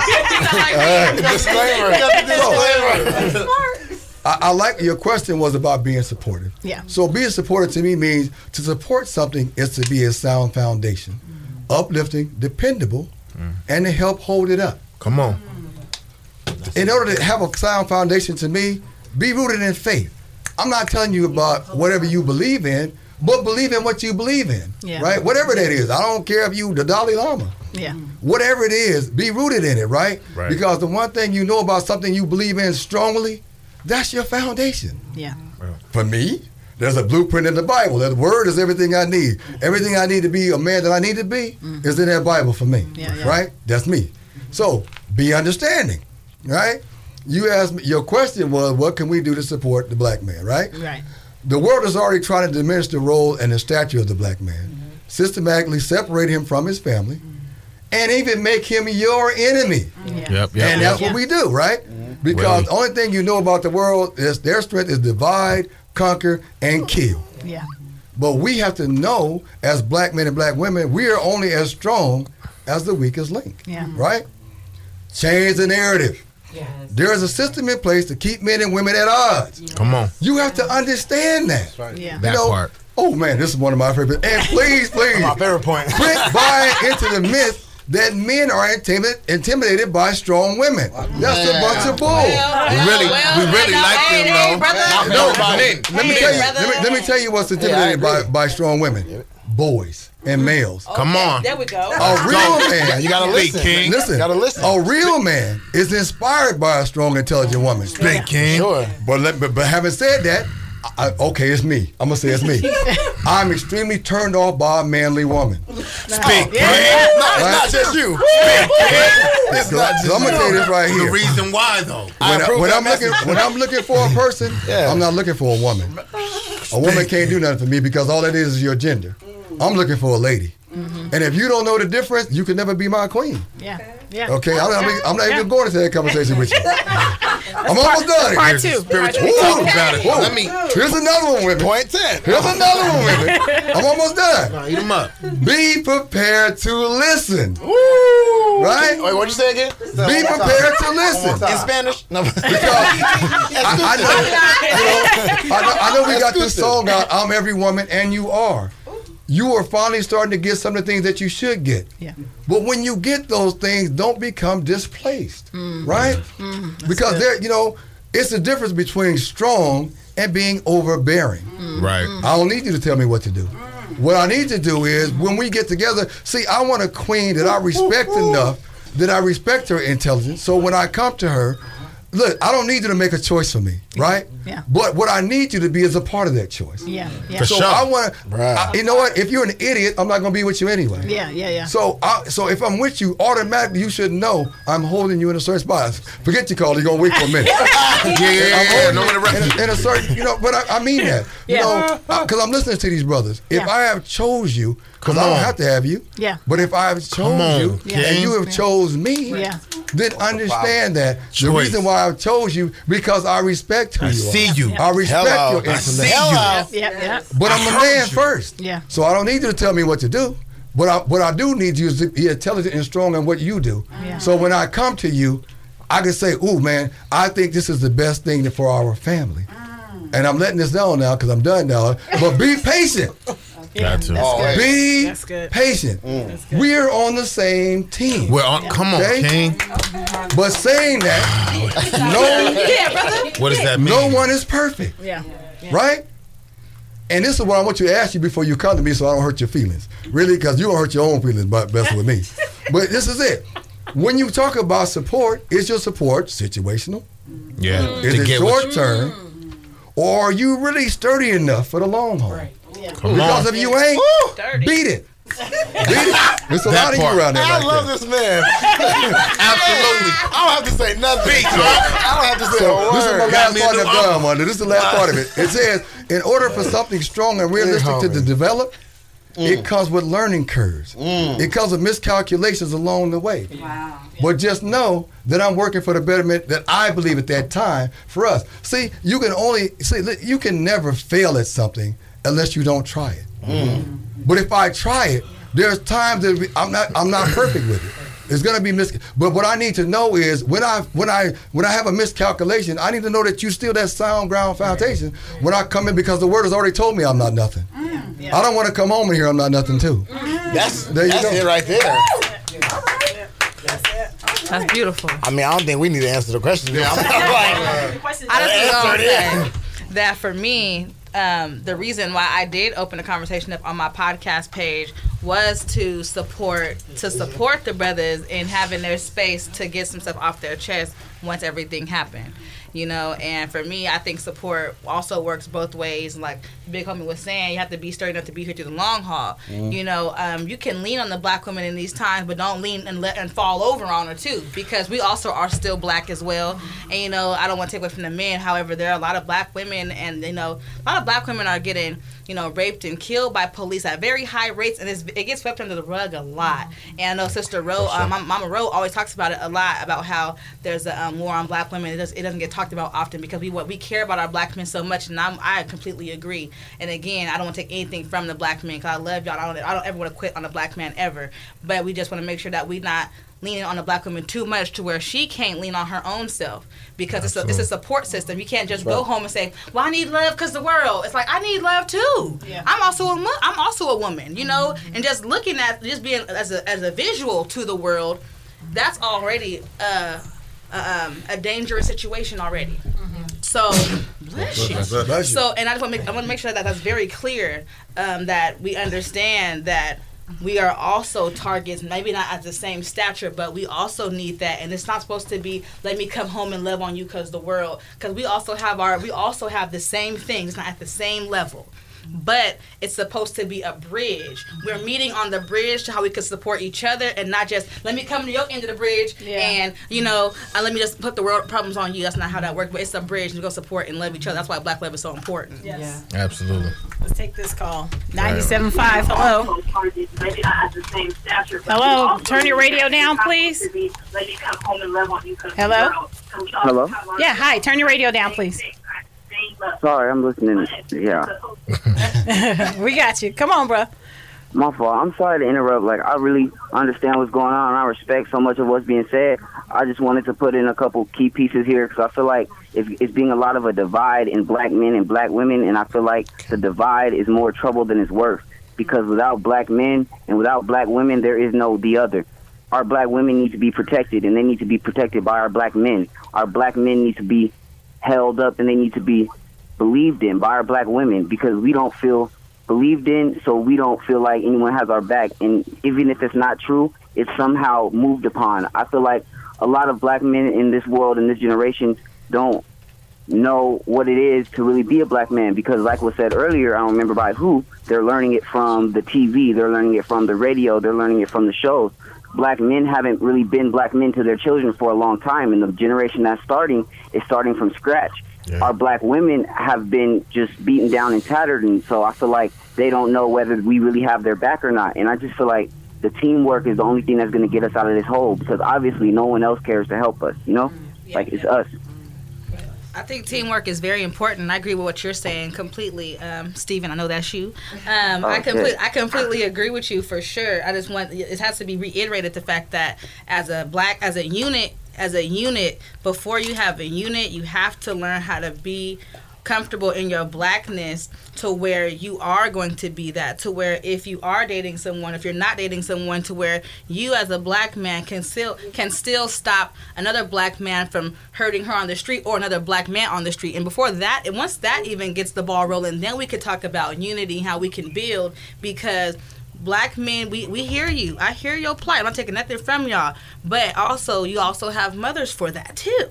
Okay, and we have to make sure that you have to make sure you know who you're dealing with, and what your expectations of someone needs to be realistic, just like what the Big Homie was saying too. If you can't be sturdy and you want to give up because the world's giving up on you, we can't do the same. We can't pull that out of you. It has to be in you for that to be there.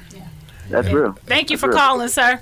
Go ahead. If I may, and like I said, we know this is not a debate.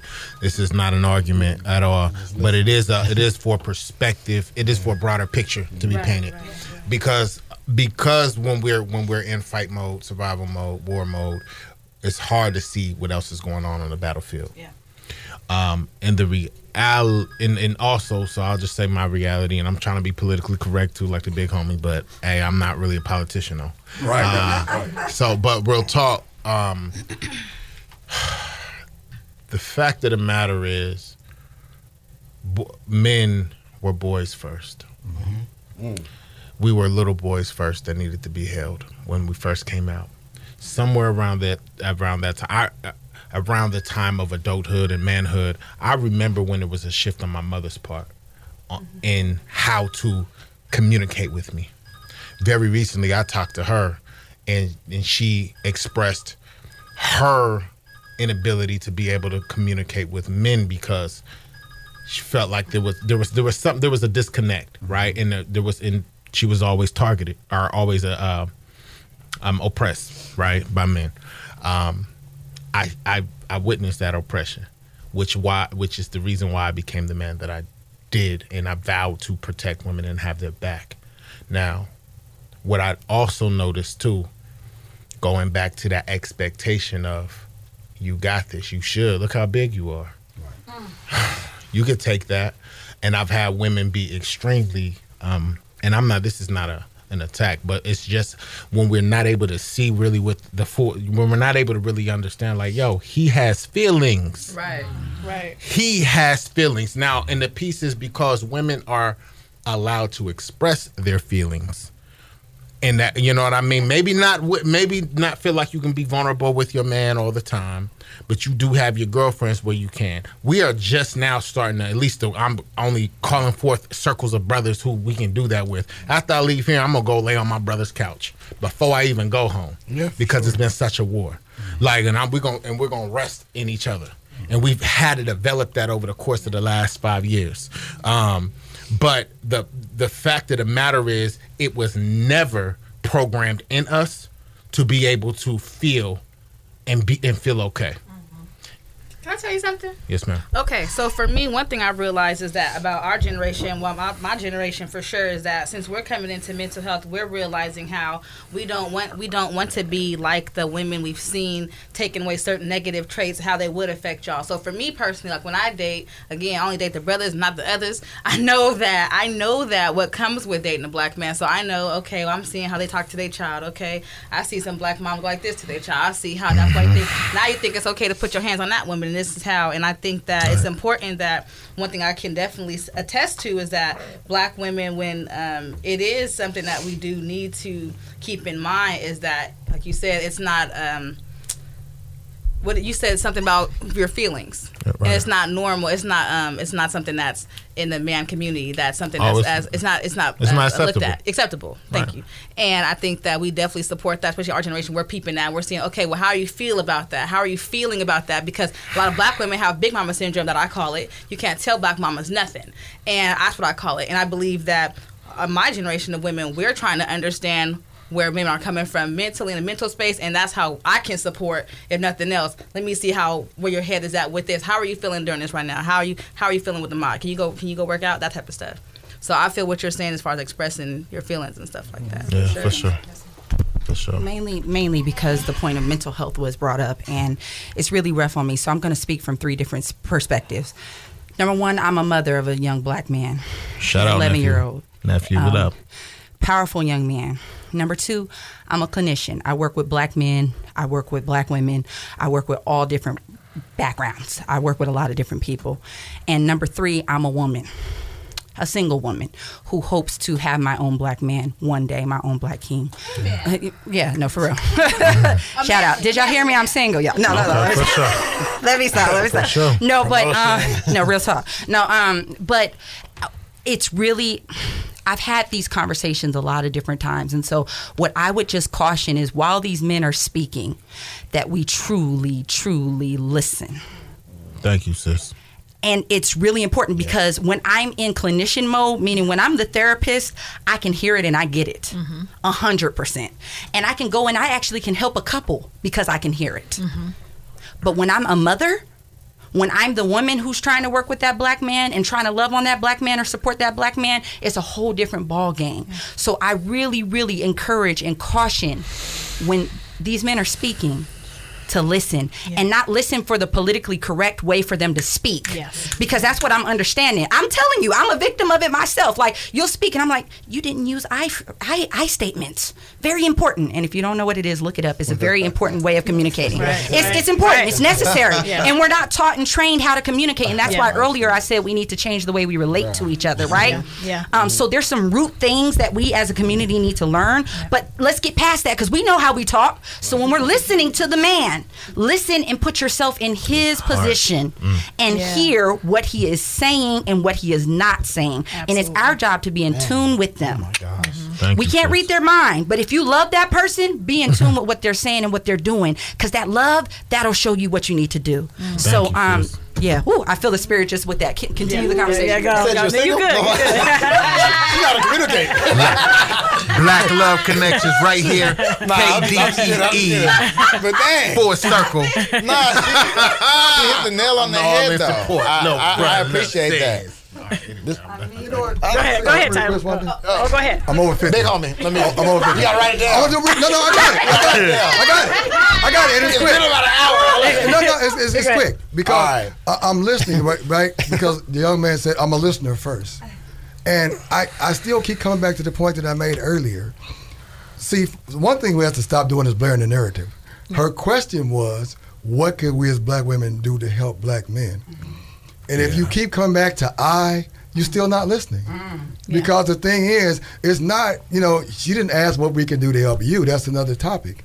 But the thing is, if you're committed to helping the black man, get I out of the equation. It's not, stop thinking that because we're saying this is what it takes to help us, that we're not understanding of you.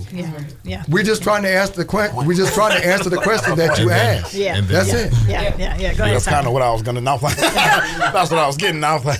But that's really what I was getting at. The question was, how can we as black women support the black man? Not what we not doing as well. Right. We trying to give our perspective, and in that, she hit it right on the head. It's just listen. It's just listen. And I think the key part is that's point number 6. Right. And a half, right? Listen to what he's saying, not what he's not saying. Just listen to understand. And what you're missing is that we can't pour from an empty cup, right? Yeah. And you're wanting to be filled up. I want my man well. If you take care of him, he's going to take care of you in return. That's all we're saying. Thank you, brother. Thank you, brother. When you're asking us, how can we support you, you're really getting support for yourself. Right. That's all granted, take care of your vehicle. We are very aware that there are people there are men who don't do their job. But there are women who don't do their job too. Y'all have y'all girlfriends. We're not used to and conditioned to talking all over the place. Like, not that every woman talks all the time, but y'all got the beauty shop. Y'all be on the phone for 2 hours. We don't do that. So when you guys are asking how to support, when you are really asking me, ask me to really listen and understand. And like he said, don't take it personal. Like I ain't talking to you. Right. I'm just talking. Right. I think my homegirl was telling me that she realized that some girl was saying, I don't make my dude play. He got 2 legs. He can get up and get it himself. Ooh. And she's like, okay, but what I learned was that when the woman makes the man's plate, it's because he would come home from a long day from a world who's tearing him down. So when she's making his plate, that's building him up. That's what we need in every aspect of building my plate. Cultivate a space for me. And when I tell you, when you get frustrated with me, don't throw it back in my face. If you know I ain't got a job, but I've been looking all day, when you get mad at me, you can't get a job. Don't do that. Don't weaponize because then you shut that place down, and now you wonder why I don't share with you. Right. Or when I tell you stuff, you're assuming what I'm saying. So I got done venting to you for 5 minutes. And then you say the moral of the story was something completely different. Right. What did I say? Well, I want to just piggyback on that too, because the other mistake that is made is that we interpret your feelings for you. You tell me this, and I make a whole different assumption based on my own thing, and then now I'm translating it back to you. Now there's an issue because I'm thinking you this, that, and the third because of my interpretation of what you're telling me. The other thing is that people do this across the board, and it drives me nuts. Don't try to solve my problem if I'm trying to talk to you. I didn't ask you to solve it. I just want to be able to talk to you and tell you what's on my heart. That's the other thing. And that, I think part of her, I think you might teach this as well, along with the I statements, is that it's good to say when you're going to your black man or even your black woman, anybody, really, he said if you're talking to somebody, you're trying to understand them. Yeah. First thing you should ask, okay, do you want me to listen or you ask me for advice? Yeah. That's important. Because when I'm venting What do you to need right now? oh, what you should have did was go to that. Right. I don't want to talk What to do you you because need I'm going right to cuss now? you out or we're going to argue. And I'm not trying to do either. Or I'm going to shut down. And I don't want to share with you anymore. And it's like, well, you don't share with me anymore. Remember the last 10 times I tried to? And you tried to fix my problems, tell me what I did, took it personal, misconstrued it. And told everybody too. And then tell everybody. No, so I know for me, just the dynamic of whoever's listening. This is my twin brother Tyler here, and one thing about us is that we, our communication has been growing so much in the past years or two because of what he's saying and what he's saying about, are you listening? When we have discussions, he's like, are you listening to do you want my response or you want my response? Like, you want my opinion? And that's how it typically, and that's how that should go, and that's how we're breaking generational curses, and that's how we're maneuvering in our generation to make sure that we have that communication as okay, I'm learning from him and he's talking to me and I'm learning where he's coming from and vice versa, so that when we do go out into the world and we are trying to support the opposite sex of our same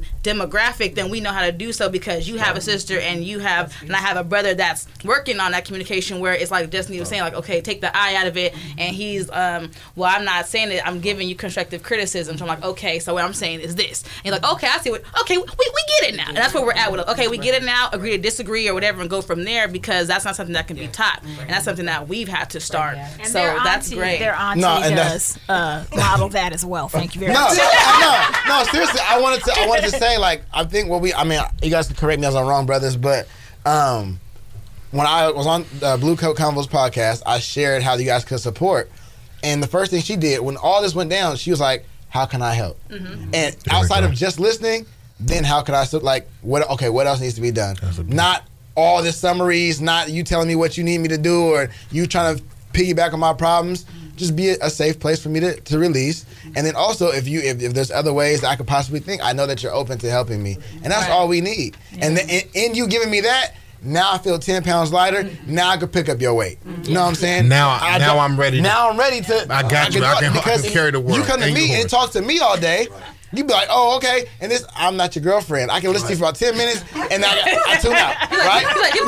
Really 5. That's my, yeah. I'm going to hear 5. I mean, 10 I'm going to hear you, 5 I'm listening, right? But get to the point, Taylor. No, that's what it is. But we don't have that. I mean, we're getting to a place now where we're building these safe spaces, but it's taking a while because we have to break. I mean, we John Henry with the hammer, bro. We breaking everything. But we need to just be able to release you so you know where we at. That's our temperature check. And then ask us how we can support and let that be that. Yeah. So just listen, check, and that's it. That's it. You know, Brother Raw West, one thing about the Sacramento African Marketplace, Brother Raw West, he runs it. And he held a couples event one time. We went a while back, and it was so important. And at the time I was in a relationship, and we came out there like, damn, do we know each other? Damn, what we gonna do? So we had to sit there and we'd get a notebook and say, okay, so what do you want to do? So where do you see yourself? So what are you gonna do? So what are you gonna do? This is something you should have been doing. So now that I'm single in the world and a black man approaching me, I'm like, so what are you gonna do? What you see? And they're like, well, dang. I'm like, well, I can't support you if I don't know the answers. And if you ain't ready to answer it, you gotta go. So you don't know your own answers. Exactly. It's a bridge. You need to meet me where I'm at. I need to meet you, and then we can work by it together. So right. Yeah. And I love that. I think that you have to have the ability to communicate without consequence, right?